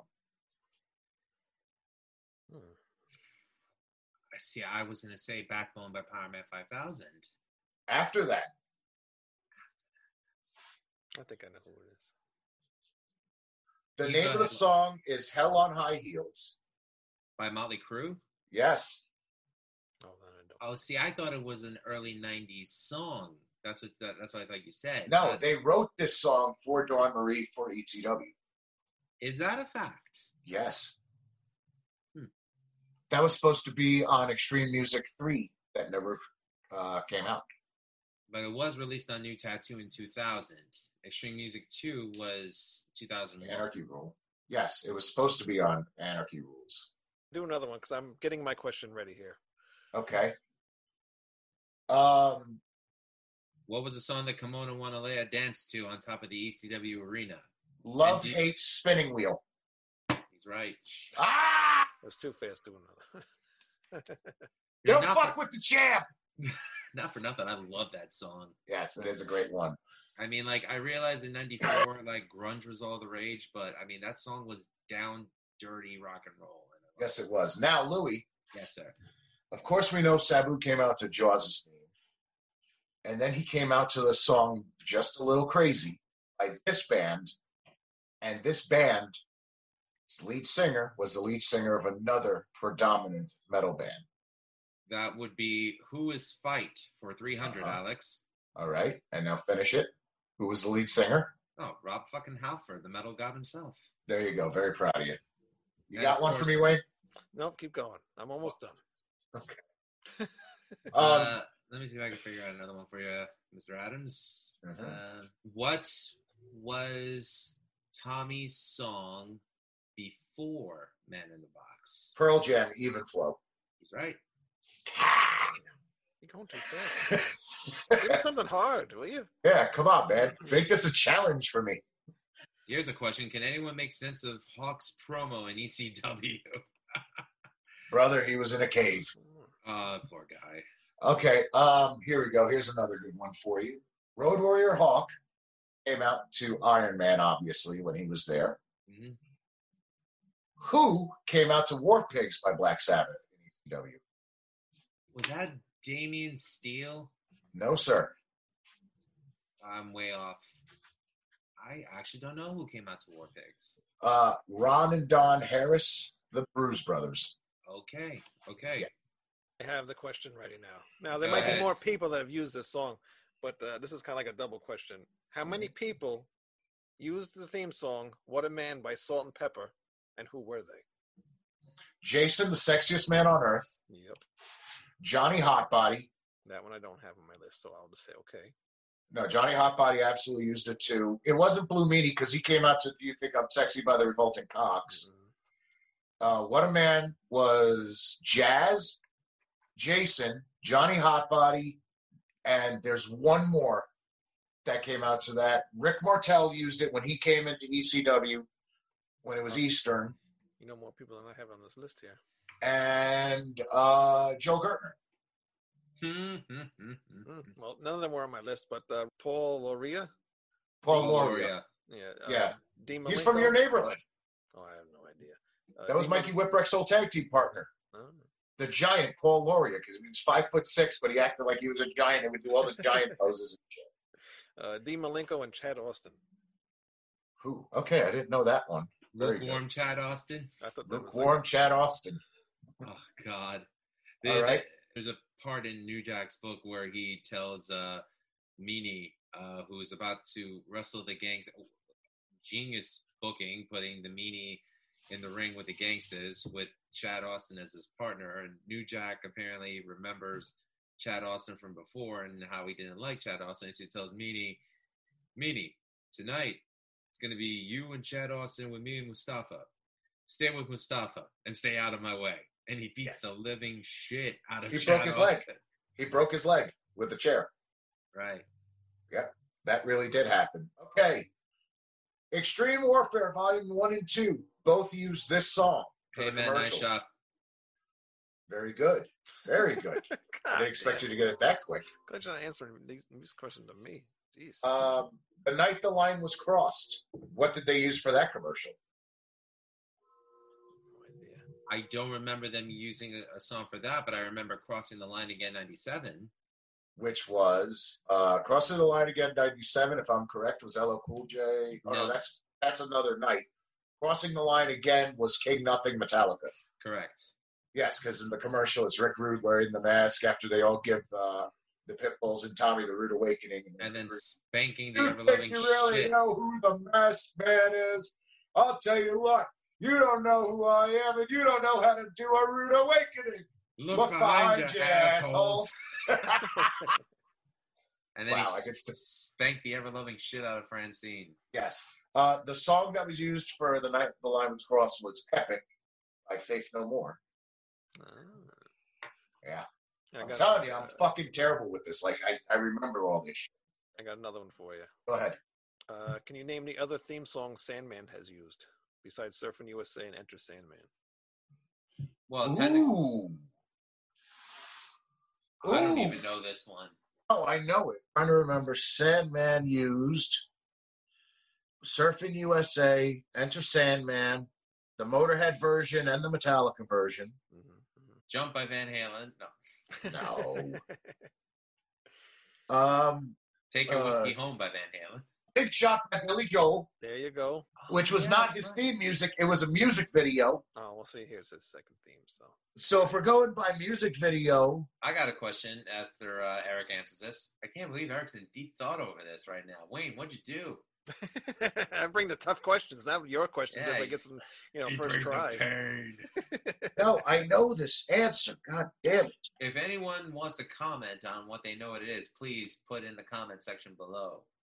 And don't forget to like and subscribe to Rat's Eye Review and also Music is Life Podcast and Hammond Media Group. Yes, with Dimitri Tikanis. Damn it, what was it? Eric called me up, by the way. He was like, "Oh, thanks for making a Greek your first pro wrestler you have on your radio show." I love Papa Don, though. He's a hell of a fucking guy. He's a really, really awesome guy, actually. Oh, his family and my family go back a very long way. So. Really? So you've known him for a long, long time? No, we only met, actually, the day of the podcast where we were talking about our favorite jokers. I met him at the Doghouse, and then I ran back into him at the oh God, what was it called? Talk about a guy that CZW completely misused. Well, no, then I ran into him at the auditions for The Wrestler again, and then I saw him at the conventions and stuff for the wrestling convention. Okay. Wait, God damn it! It was Elton John. Son of a bitch. Hold on. What song? It wasn't Saturday Night's Alright for a Fight. The bitch is back. Yes. Yeah. I had to go through the Rolodex. Oh my God. He got the artist. I got the song. Yes. Jeez. All right. So here's my question. So in the early 2000s, and this song was released on ECW Music Volume 2, there was a music video that they shot that was recorded. The song itself was recorded by a metal band from Ohio by the name of Chimera. What was the song they covered? Balls to the Wall. He's right. Come on, man. Nova had 8 themes, apparently. Can you name? Anson, Bop, Beastie Boys, Intergalactic. Let Me Clear My Throat. Let Me Clear My Throat. He was part of the BWO. So the BWO theme, but that's a Harry Slash theme. Yeah. What else did he come out to? He came out to. He also came out to Van Halen Jump. Well, if he was, or was that just was that just on indie shows? If he was partnered with Shetty, then didn't he come out to Live in La Vida Loca then? No, they didn't come out to Live in La Vida Loca. They came out to Intergalactic, Metal Health, Bang Your Head, Metal Health, by Quiet Riot was the other one. God damn it. How many am I up to right now? I lost count. Lost count. Like 4 maybe. Okay, hold on. Jump by Van Halen. Oompa. Yeah, that's something. Let me clear my throat. YMCA. Let Me Clear My Throat. Mental Health by Bang Your Head by fucking Quiet Actually, Riot. it's mental health. I never understood why people called it mental health. Anyways, you got 5 Mental out of Health. 8. It's like people called this the Rush song "Spirit of the Radio." It's the spirit of radio. Yeah, I know. Oh fuck. I Come Out and Play by The Offspring. When he was part of Raven's Nest. Yes. Okay. What else was there? The Superman theme. The John Williams theme. Yes. Okay. Jeez, And how many am I missing, Wayne? Well, that's 7 out of 8. Yeah, well, yeah, it's half of those that he listed wasn't on this list. So, Pat Benatar, hit me with your best shot. I don't remember that. I Okay, don't remember fair that enough. at all. Wham, Wake Me Before You Go Go. Oh God Almighty! I don't remember that one. Okay, Yeah, Ghostbusters theme. don't remember that. And then the beat. Oh, and Born in the USA. Bruce Did you Springsteen. get Born this in the USA. I don't remember that one Did you either. get your list from Wikipedia, Wayne?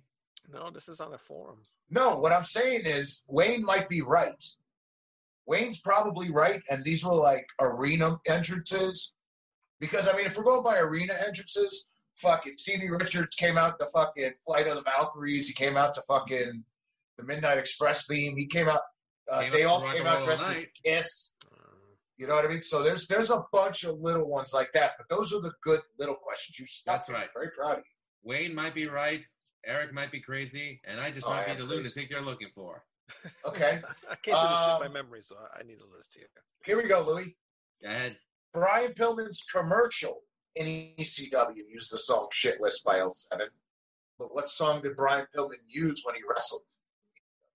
He never really wrestled in ECW. He did not have a match his second run in ECW. He came in as a replacement when Steve Austin couldn't wrestle. And he wrestled one match in ECW before that. Was that the night that he insulted New Jack? No. Okay. I actually don't know. Wayne, is it on your list? I don't know. I didn't look it up. I know it, but I can't think of what the hell it is. I hear it in my head. Was it Suicide Blondes by NXS? Yes. Yes. That was a guess. That was a guess. Oh, that my was what I God. was thinking of. Yes. You got it. It was Suicide Blonde. Because Hollywood Blonde and Yes. Brian Pillman. Yes. Now, who else used the song Suicide Blonde? Would that be the Suicide Blondes? What was the tag team? Oh, that was Chris Candido. Uh-huh. And I want to say, I could be completely wrong, Johnny Hotbody? And there was one more member. So I got 2 out of 3 right. Yes. The third member was Christopher Michaels. The song I was thinking of was L7.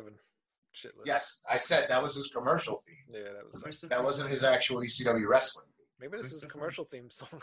Let me see I don't- what it says here. Now it says entrance music. I don't remember Christopher Michaels. Sir Christopher Michaels, Johnny Hotbody, and Chris Candido collectively were known as the Suicide Blondes. Chris Michaels was a New York independent standout. But yeah, he had his hair blonde and he kind of looked like Shawn Michaels. And he did a bunch of stuff for the WWF back in the day. He's wrestling again now. I got one. Premium Wear, the official licensed brand of merchandise for ECW. Wayne, what song was on that commercial? I know you know it, Louis.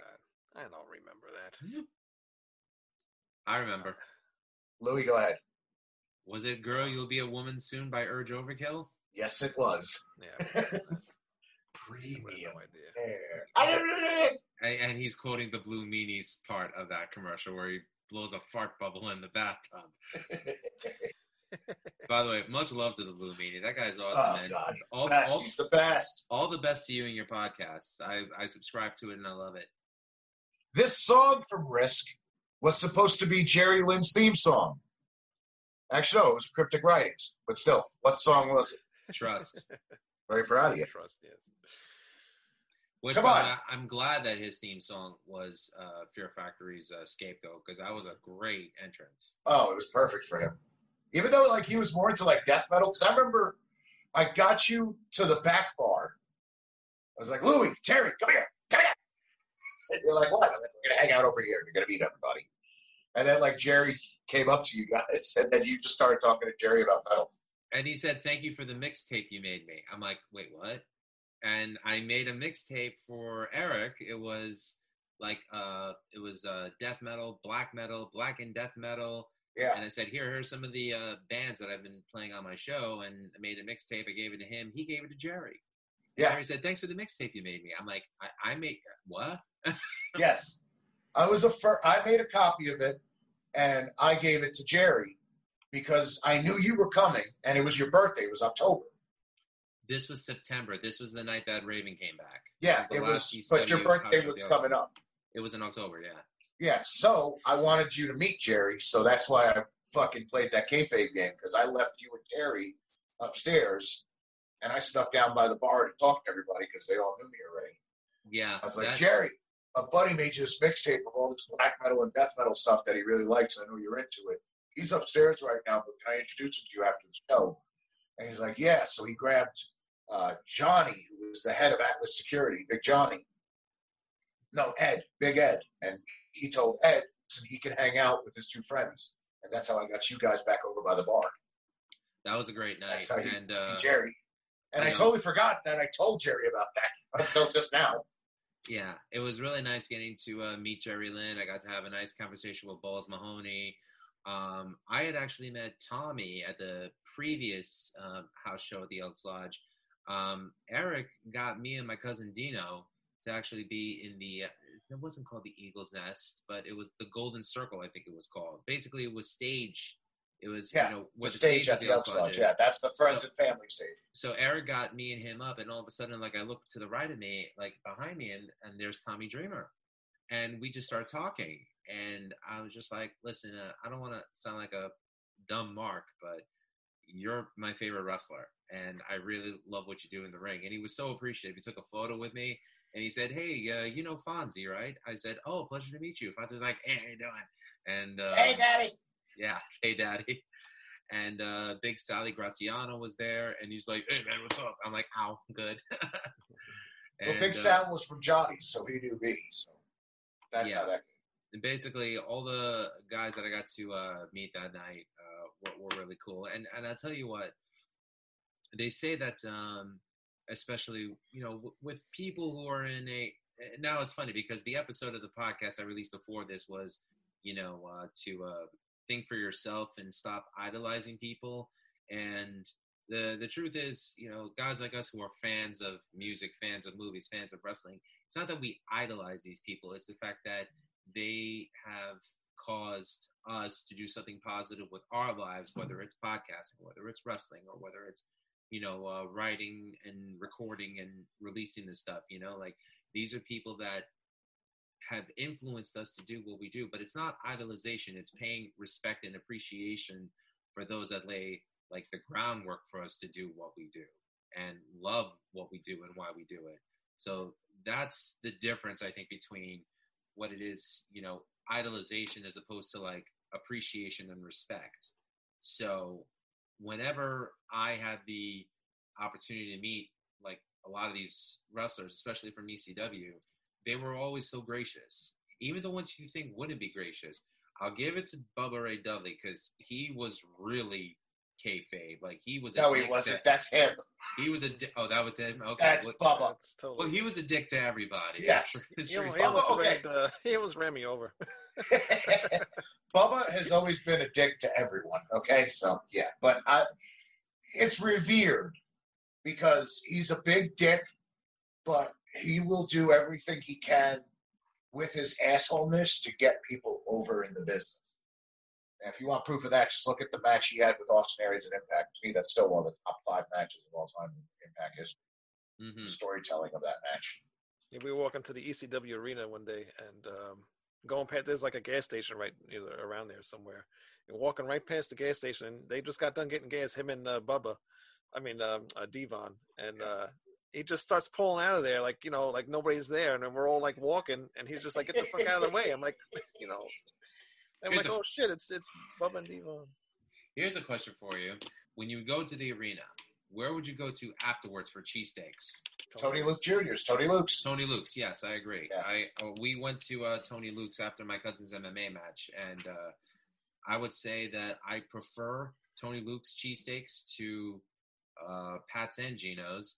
Yes. Although I will say that the best cheesesteak that I've had in Philly, I would have to give it to Ishkabibble. Bibble's really good. Yeah. But Tony Luke's has the best pit beef sandwich. That like roast beef that they cook up and they put on it. That roast beef one is on another level. But I just remembered another thing you said after that happened. Because like we went back to the radio station that Friday, and you were telling everybody how you met all these people and stuff. And I was walking in right when you were saying, you're like, it's Jose. I don't know. This is the best thing I can tell you. Don't think he's lying, because then he's going to surprise you and pull off shit that you would never – whatever sounds the most outlandish is the truth. It's like, if it sounds outlandish, it happened. He's like, he said, me and my cousin are there. He's like, oh, yeah, come on, I'll get you up on the stage. And we're like, what? And then all of a sudden, there's Tommy Dreamer, there's Sabu, there's Fonzie. And that's when he stopped doubting me. There was one show at the Elks Lodge, and I see fucking Bruce Pritchard walking the phone. Like a year after Barely Legal. It was just a random Elks Lodge show where Paulie made the announcement they cleared Cablevision. I see Bruce Pritchard there. It was just insanity to me. And I was like, why is Bruce Pritchard here? Because I knew what his job was in the WWE. He was Vince's right-hand man. Watching the curtain get peeled back like that back then was really interesting to me. That was always interesting. And then Big Dick would always search me out to go get him 2 hot dogs and a Diet Coke every time. And he's like, you change. Give me like a $20 bill. That, and how can anybody forget the fucking Miller MGDs? Eric, let me ask you this. Yeah. The business side of ECW, were you ever too engulfed into what was going on, and did it almost kill your love for the business, especially with the way everything went down? It's a really good question, actually, because you're still in it, and I'm still in it, and you're working with Ricky and Robert. Yeah, with Robert. This is what broke my heart about it. When I turned 18, they were going to make me part of the road crew. And I turned 18, it went tits up. I was going to do that, and that's when everything started to fall apart. What you have to understand is ECW got fucked over more than anybody knows. They went into debt, and they closed being owed somewhere in the neighborhood of fucking $7 million because On Demand, it was still Viewer's Choice at the time. Viewer's Choice held them hostage. Once they found out that they lost the TNN deal, which the TNN deal was a joke. They gave ECW $25 million, forced them to run these bigger venues in these different towns they weren't ready to go to. They weren't even advertising them. Not one press release, not one fucking commercial, except for during ECW. There wasn't even a commercial during Roller Jam. What In Demand did, and this is an insider story, I don't know if this has ever been told public. Viewer's Choice told Paul Heyman and Bob Arum, you're going to go under in a year, and if you don't, then we'll pay you. Once they lost the TNN deal, they were like, we'd much rather have to pay pennies on the dollar in bankruptcy court than we would have to pay you all this money. Bob Arum had the money to fight him, and Bob Arum won the lawsuit. Paul Lee was trying to get a TV deal, and there was a deal worked out with Fox for Fox Sports because they were going to start going nationally with the Fox Sports chain. Because at that time, Fox Sports was Fox Sports East, Fox Sports West, Fox Sports South. And then they bought MSG Network and Sunshine and all these other, ancillary little sports channels they bought. So that's how they got the Midwest, that western area of the country, Midwest area. I know there's truth to what you're saying because I used to work at the Cablevision facility in Bethpage, and all the Fox Sports channels were broadcast from there. Yeah. And Paulie used to come literally 5 minutes to air with the beta tape in hand, ready for them to pop into the cassettes. What they wanted Paul to do was do a 5-day-a-week, 30-minute serial, which that would have never worked. They would have been dead in 6 months. They would be filming these 30-minute shows. They would have taken away, and ECW was changing at the time. It was evolving. They still had a couple of bloody hardcore matches and everything, but they were going more wrestling-related. But it was a platform that they couldn't live on. So Fox wouldn't give them the deal. USA talked to them, but then USA said, well, if we can't have number one, where are we going to have number two? And he ran out of time. He ran out of time. He ran out of money. Rob Van Dam was the biggest star in the world at that moment. Rob Van Dam was the hottest free agent in wrestling. And Rob Van Dam was floating ECW on his name value. And Rob Van Dam was gone for like 4 months because Paulie stopped paying him. So there was truth to what Paulie said on the Rise and Fall in ECW, where he said that ECW went belly up because he couldn't get another network deal? Yes. That's the whole real story. They owed so much money. Acclaim owed them money for the video game. And then they made the second video game, which became Legends of Wrestling. That was supposed to be the second ECW video game. Acclaim owed them money. Viewers' Choice owed them money. And then they just couldn't get a straight television deal. And that's what killed them. But then Shane wanted to bring them back in 2005. They were going to be the first original internet-only wrestling show. And that was the original deal they tried to work out. Vince ixnayed that.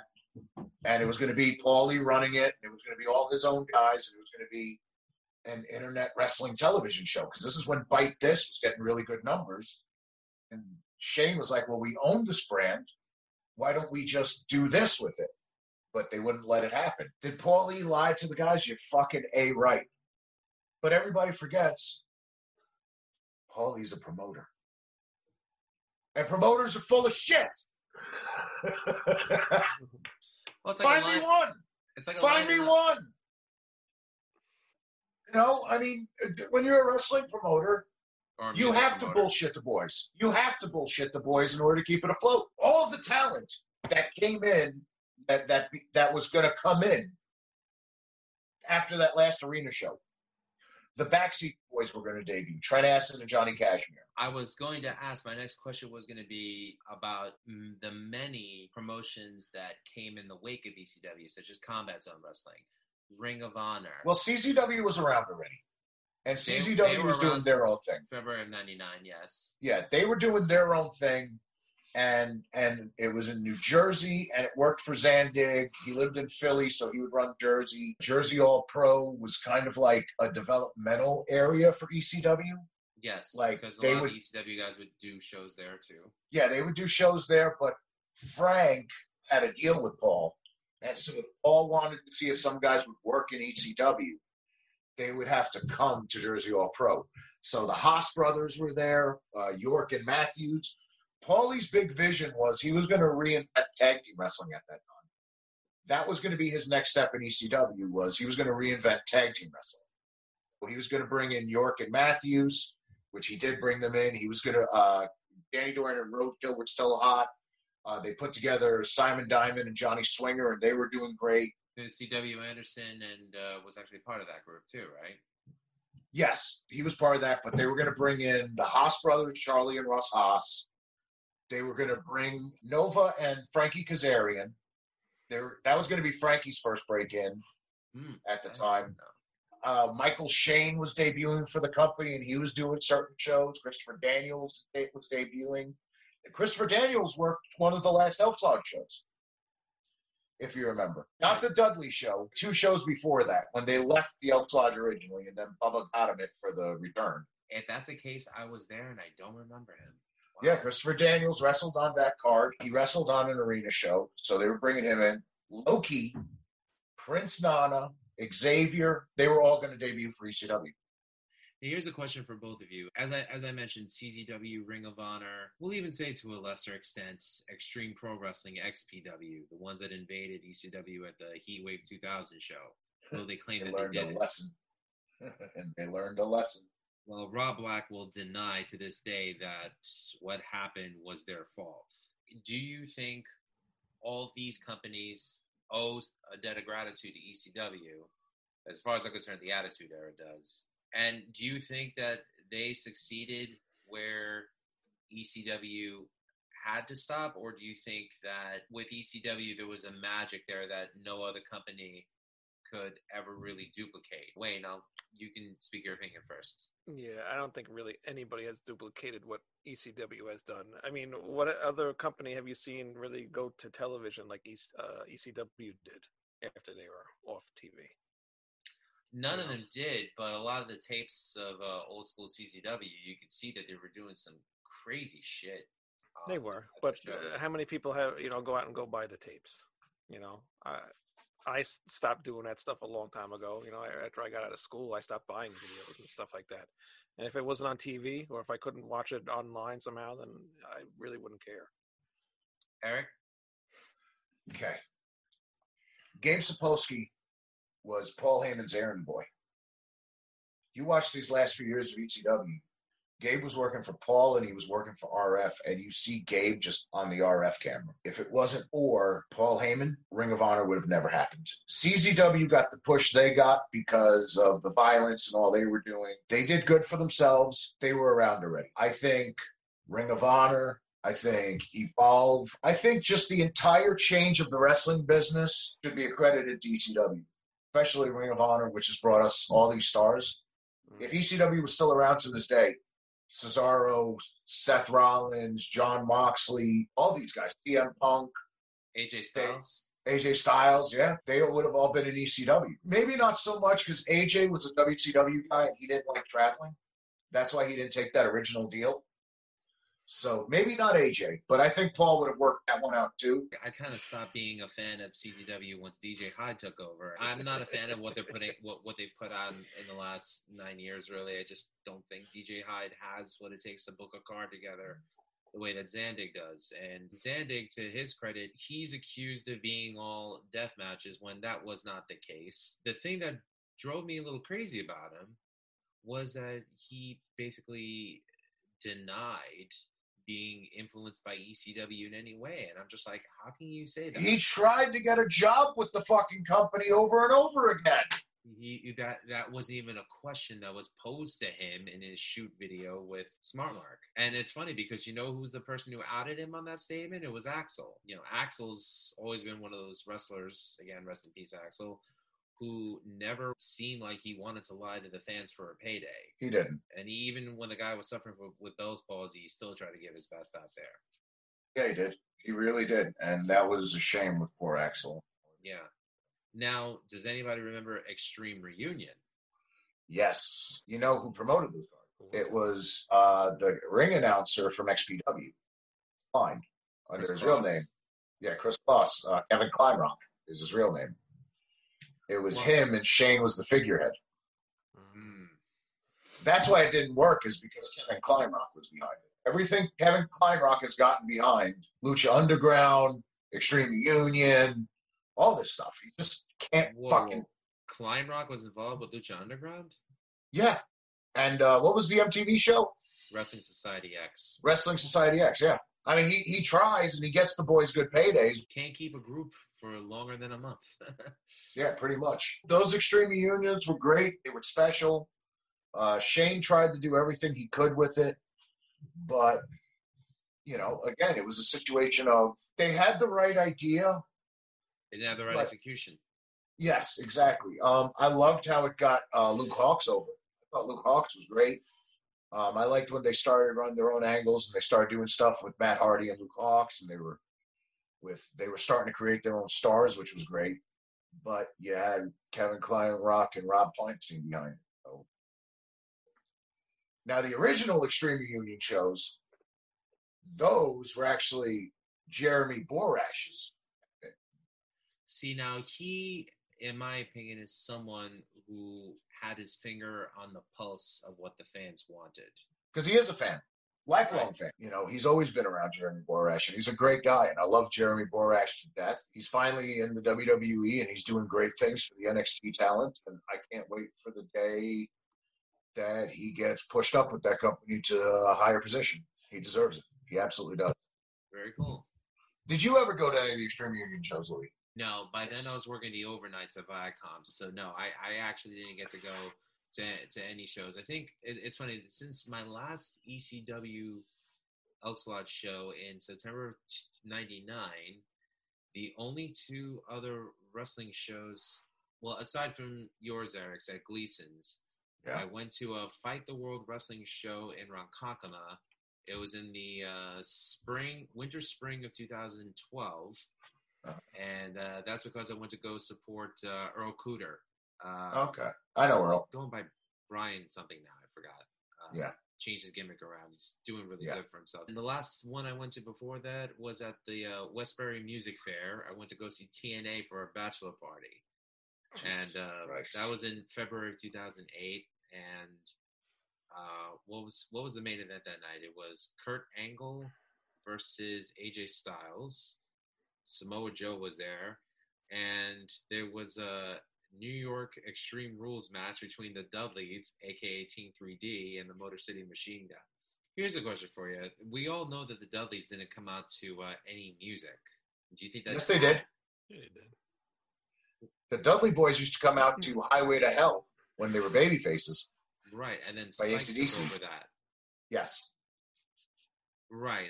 I mean, from like 97 on, though, they weren't coming out to anything. Do you think that added to the fact that they were the biggest heel team in the company? Absolutely.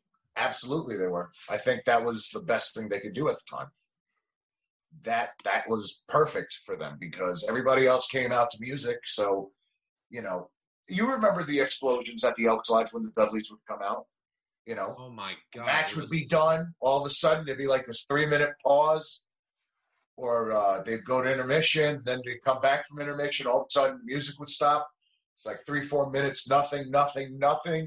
And all of a sudden, Dudley's punched right through that curtain. And it was just hell on earth broke out.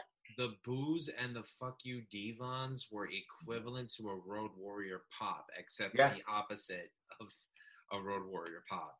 I was at the Staten Island, right? The Sportsplex in Staten Island off fucking Newdorp. And ECW stopped running West Battalion Hall. They still hadn't gotten the Elks Lodge yet. So they started running the Sportsplex. And they did 2 shows. They did 3 shows there. And they were really fun. It was fucking the middle of winter, so it was cold because it's like this air dome place. I don't think Sports Fest is there anymore. And on this one show, a fan chucked a full fucking cup of ice and hit Big Dick in the head. And the next thing you know, Big Dick is out of the ring, hopped the fucking barricade. He's fucking foot racing this motherfucker. While that's going on, fans start throwing chairs in the ring. Bubba and Devon are throwing chairs back. Bubba takes a chair and is using it like a fucking baseball bat, just taking chairs out as they come. All of a sudden, I see this guy run past me and my mom and Safiri. And all of a sudden, Big Dick just goes, boom! And it's like watching Lawrence Taylor taking out fucking Brett Favre. Like, it's just, bah! And he's out on the floor. And Big Dick goes, you want to throw fucking ice at me, motherfucker? Bah! Bah! Bah! Just annihilates this kid. It was the first time in my life I ever saw teeth go flying. Oh, God. And he was face down. So finally, Atlas gets Big Dick off. He's like, don't fucking touch me. Like he's going off. So there's Ed, Alex, Mike, and Tony were the 4 main big guys that you always saw. Ed, Alex, Mike. What about Dave? Sorry, Van Halen joke. Anyways. Yes. But they were the main security guys. The ones who all had mullets and ponytails. And then the 2 short hair guys. Yeah. So they fucking grabbed Big Dick, get him off him. And they realized the cops are fucking because someone called 911. By that point, the Dudleys are gone. The fans Never Winter Group comes on. Yeah. Wrong 911, sorry. Yes, exactly. I knew you the fans have thrown all the chairs everywhere in the Sportsplex. Fucking thing's a mess. There's like fucking 40 fans in the ring jumping up and fucking down. We never got the main event match. Oh my God. But I will say this though, the time spent with ECW, the music that went through the arena and just being a part of it as a fan was some of the best times of my life. Absolutely. And I don't know and I don't think that could go over as well today as it did then. Never. I mean, Game Changer Wrestling has attempted to sort of bring wrestling back to that underground fight feel. But even then, and again, I'm not knocking deathmatch wrestling because some of it I do enjoy. To me, I think the IWA King of the Death match was one of the best death matches ever. Death match cards.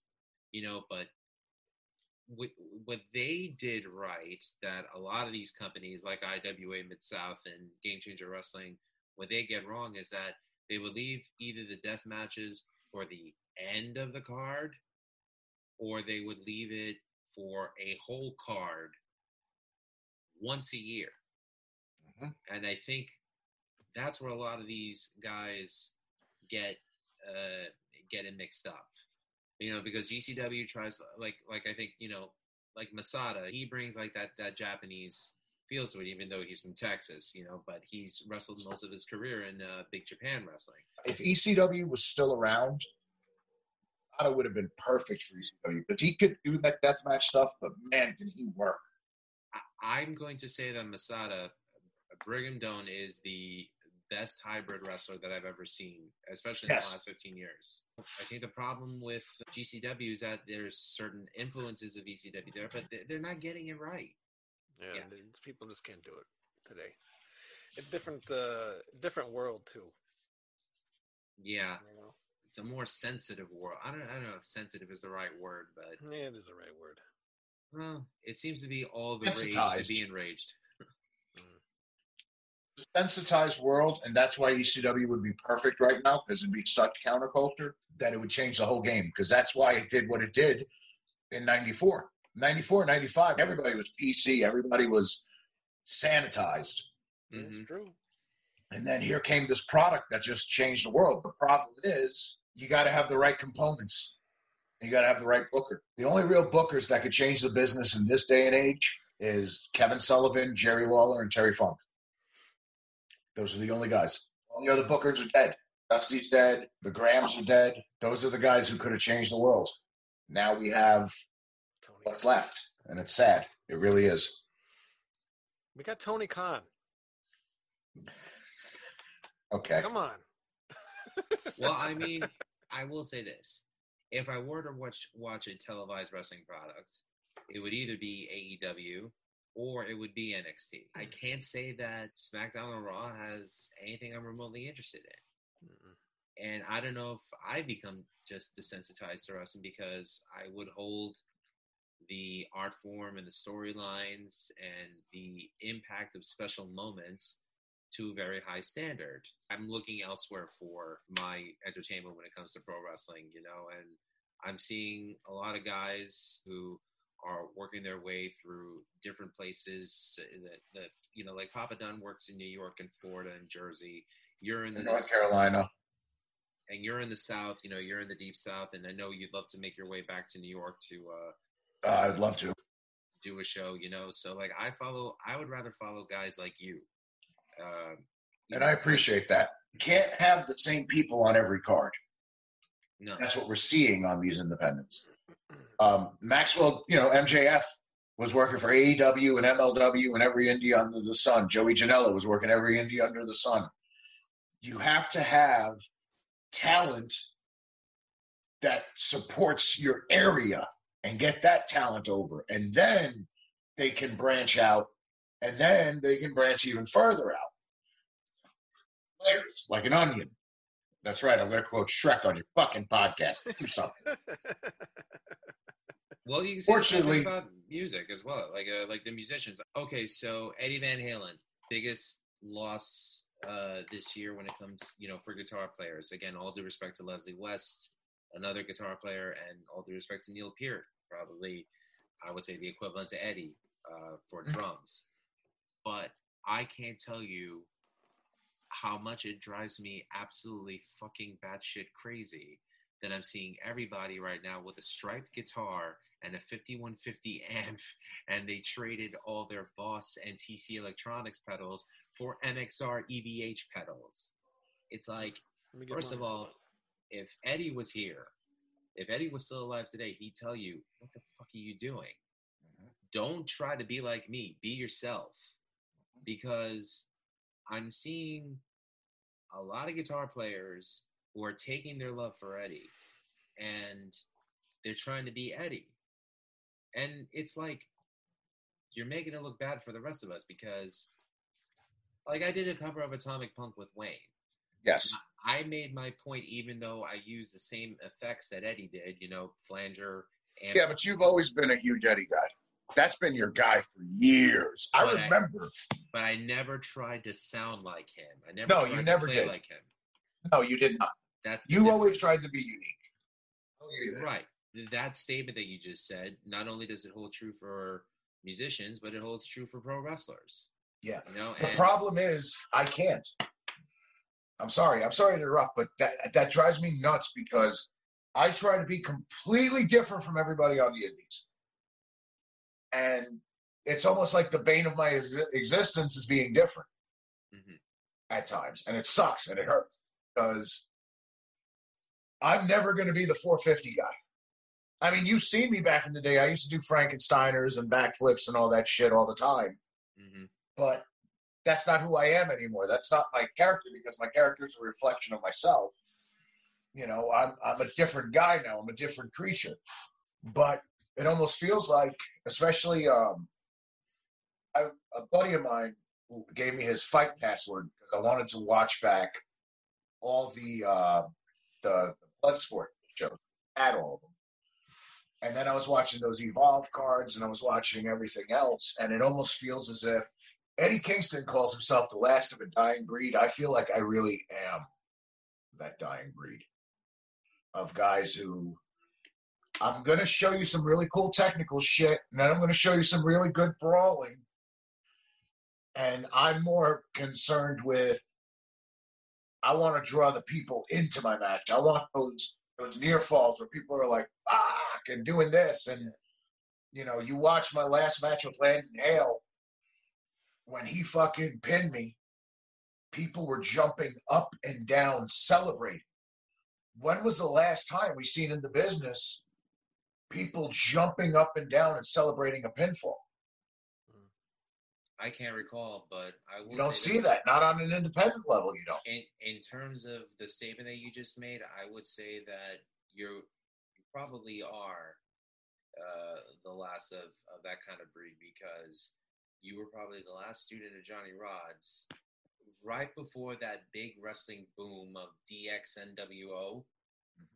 You were probably the last guy I remember who came up within that system. And you're still here. I appreciate the compliment. I really do. No problem.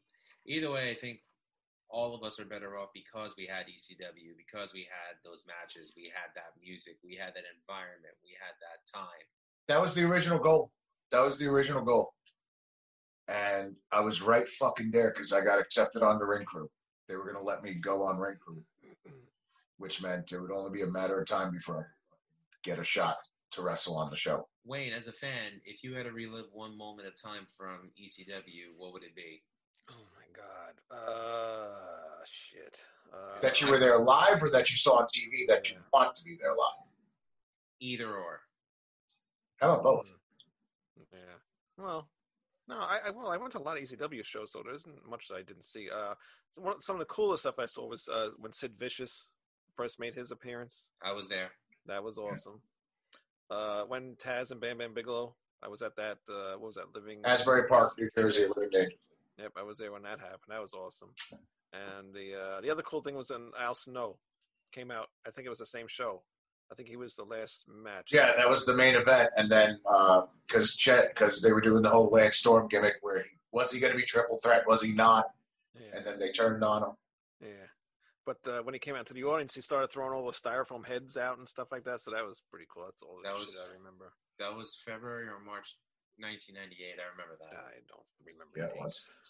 But I was Living Dangerously. That's the shit I really remember. And then the Sabu stuff, too. He was always like a huge favorite. And all the Taz matches are awesome, too. So it's, If I had to relive, an event that I went to, it would be the night that Tommy main evented against RVD for the TV title. And I mean, that was a great night because I got to see my favorite ECW wrestler main event as a singles competitor. That was when they did the supposed ballots, and they gave everybody ballots at the main event that night. Right, but I believed it because I put Tommy's name on the ballot.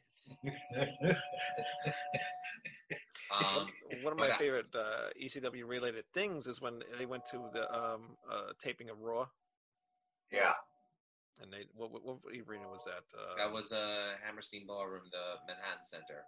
No, that was not okay. Are you talking about the actual one that they were invited, or the first time they?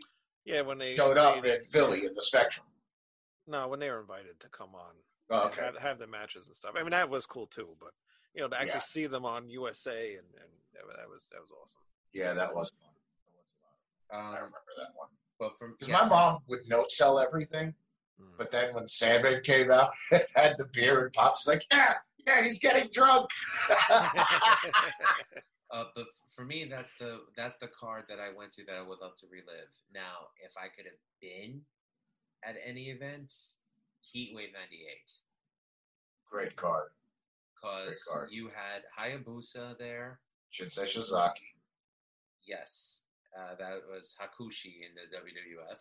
Yeah. Against Van Dam and Sabu. You had Bigelow versus Taz. You had Mike Awesome versus Masato Tanaka. And the main event that night was Tommy, Spike, and Sandman versus the Dudleys, with New Jack coming out at the end and just cleaning house. Yeah. And I tell you, like, it was, as a fan, for me, it was wonderful to see ECW sell out an 8,000-seat arena. Yeah. Granted, it didn't in Ohio, but... Yeah, it happened. Montgomery County Fairgrounds. And I've wrestled there for Ring of Honor. So, Okay, for me, I would want to relive Big Apple Blizzard Blast, the second ECW show at the Lost Battalion Hall, because that was my first ECW show. And it was just insanity. Like, from the minute I fucking walked in the building, there's Missy Hyatt sitting at a table fucking talking to people. Fucking Brian Pillman's fucking yelling and screaming at people sitting in the crowd. And then all of a sudden, here comes Shane Douglas, and, like, Raven won the fucking title at the arena the week before, but I had no idea. All of a sudden, Raven's the fucking champion. He's got this Asian valet, and fucking Beulah is with Tommy. I'm like, whoa, what the fuck is happening here? Rob Van Dam and Chris Jericho fucking wrestled each other that night. Headhunters fucking were there that night. Sandman and Too Cold Scorpio versus the fucking gangsters in like one of the crazy street fights, and then I meet Tommy Dreamer. Like, it was my first time there. I was like, there's no way I'm going to meet any of these guys. And I meet all of them. Like, every fucking single one of them. And they had to walk up this flight of steps to get to the apron. So I'm like hanging out by the steps as they're all coming fucking up. And I'm just this little fucking kid like, hey.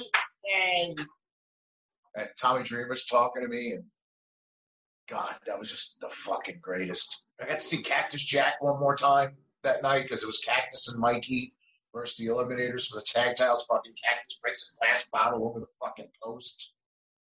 I'd want to relive that one for me being there, and as far as one that I wasn't at, that last arena show. And again, I have to thank you for introducing me to Tommy in person, and also the first time that I met like Balls Mahoney and Sandman and Paul Eve, July of '97. They actually came out to like sign autographs with fans. Balls is having like KFC with the fans. Yeah. Sandman signing copies of porno tapes and things like that. I'm just like, why is he signing a copy of a porno tape? You want me to sign this? Sign it, bro. They would sign anything. They would sign anything. But I just remember who pulled up that day in the car together, but it was RVD with Bobby Duncan Jr., rest in peace, and two other wrestlers. I forgot who it was. And Tracy Smothers. It was Tracy Smothers. And Terry Funk. Terry Funk wasn't there that day. Okay, then it was probably Louis. No, not Louis. Might have been Guido. No, not Guido either. Tommy Ricci. Can't say I remember the third guy. Maybe the fourth guy. Maybe there wasn't a fourth guy. But it was Tommy Ricci. I just remember the fans were like, you sold out. You sold out. This was like, 97, right when RVD was like the biggest heel in the company because Raven had already left. That was cool to be a part of that. I got to take a picture with Sandman in the inside of the Elks Lodge, and he's there with a cigarette in his mouth, beer in his hand. And I'm like, hey, man, I hope you have a great match tonight. And he's like, thanks, kid. I was 16 and loving every second of it. Okay, final question. If you guys were a talent in ECW, what would you want your entrance music to be? Killing Jokes Millennium. I think Skull Von Crush Vito LaGrasso beat you to that. Did you give him the idea? I'll tell you this easy story. He's like, it's never so what the fuck should I come out? He's like, so what the fuck should I come out to? I was like, I don't know. He's like, well, what would you use? I was like, oh, I'm good. Because in my mind, I was going to wrestle for ECW. Like, well, when I come out, I'm coming out to Killing Joke fucking Millennium. He's like, okay. The next thing I know, I'm at the show and he's coming out to that. That was my first time finding out. Never tell nobody what you wanted. All right, well, I'll give you that one. Wayne, you? Well, you all know I'm a Halloween fan, so it has to be a Halloween song. I want out. No, I like the newer stuff. The song I Can, I think, would have been a cool entrance theme. No, we're talking ECW era. Yeah. That was. You got 93. That was like 98. 2001. It was like 98. Okay, fair enough. Louis? So if we're talking that decade, I probably would have come out to Shock by the Fear Factory. Yeah, that or I was figuring you were going to say some fucking Black Sabbath. If I was going to come out to a Sabbath song, it would probably be Neon Nights. Yeah, because you were really? Wow. Yeah. That's very interesting because you were such a diehard Ozzy Black Sabbath guy. But, I mean, you still respected the Dio years. And we never got to talk about the Tony Martin years, really. But, you know what? Maybe what I'll do, Eric, is I'll have you guys on, both of you on a future episode. We'll talk about not the Black Sabbath discography, but the different lineups. To me, those lineups are as valued as the Ozzy lineup, although I will give all the credit in the world to the Ozzy lineup because if it wasn't for that lineup, heavy metal, as we know it, would not exist. Right.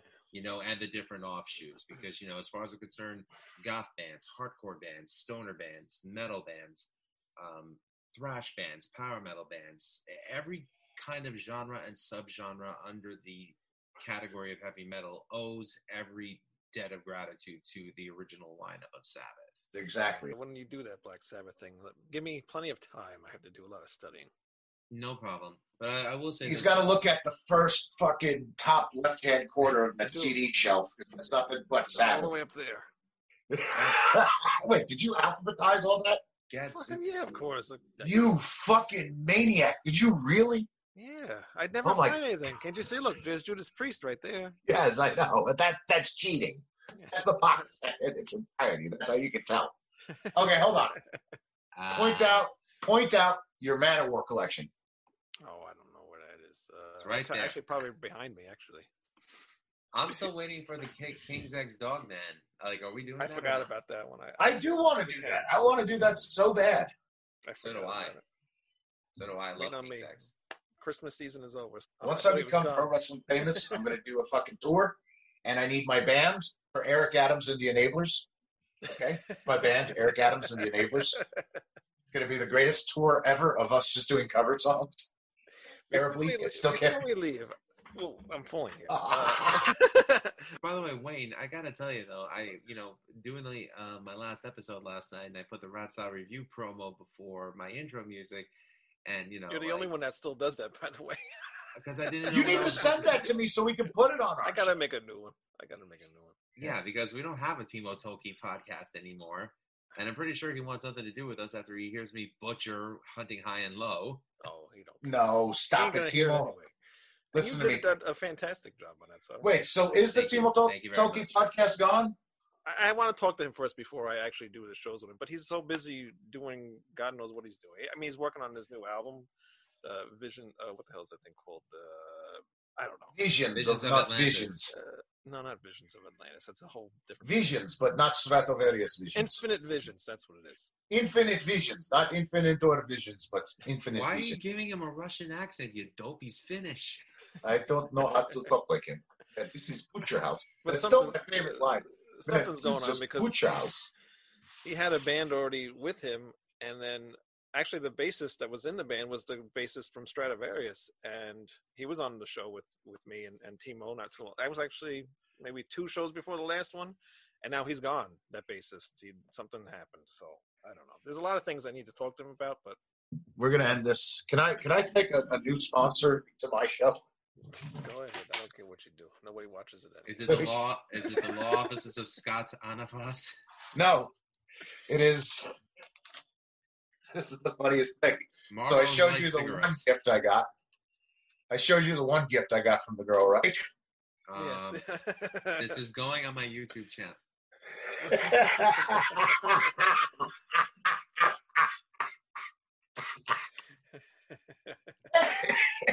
Oh my God. She's like, you don't need it, but still. I was like, well, why do you have it? She's like, my ex, I don't like him no more. You know, I mean, if Tony Schiavone and Tommy Dreamer promote Blue Chews on their shows, I guess it can't be that bad. No. This is gone completely off the rails. I gotta put the kibosh on this episode. We're going on too long. Anyways, I really want to thank my my co-hosts, my guests, Mr. Wayne Noon of Rat Style Review, and also Mr. Eric Adams of Beyond Bushido. Thank you for having me on, Lou. It's always a pleasure. I love you to death. Love you guys too. Anything you guys want to plug before I end it? Beyond Bushido, ringthedamnbell.wordpress.com, Blue Chew, Hulk Hogan, brother.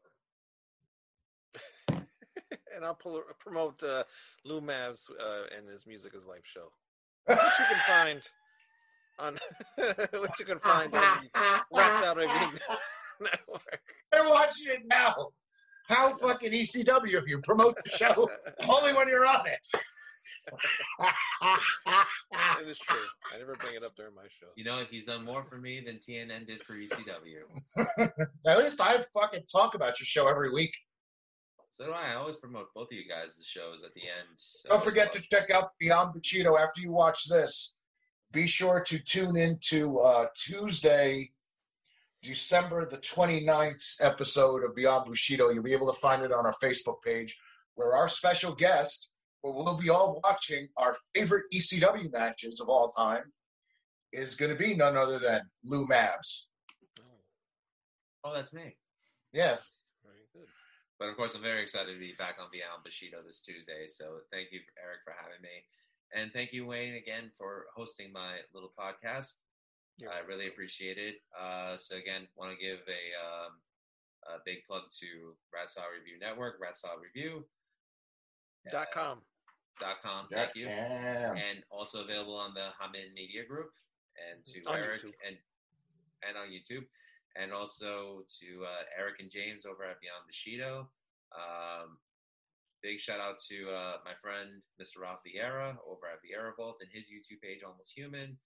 And also, if there was another podcast for you to listen to, I would say big shout out to Chris Sinzak and Aaron Camaro over at Decibel Geek. Check them out because they're definitely keeping the rock alive, especially during this pandemic, the same way Rat Style Review does.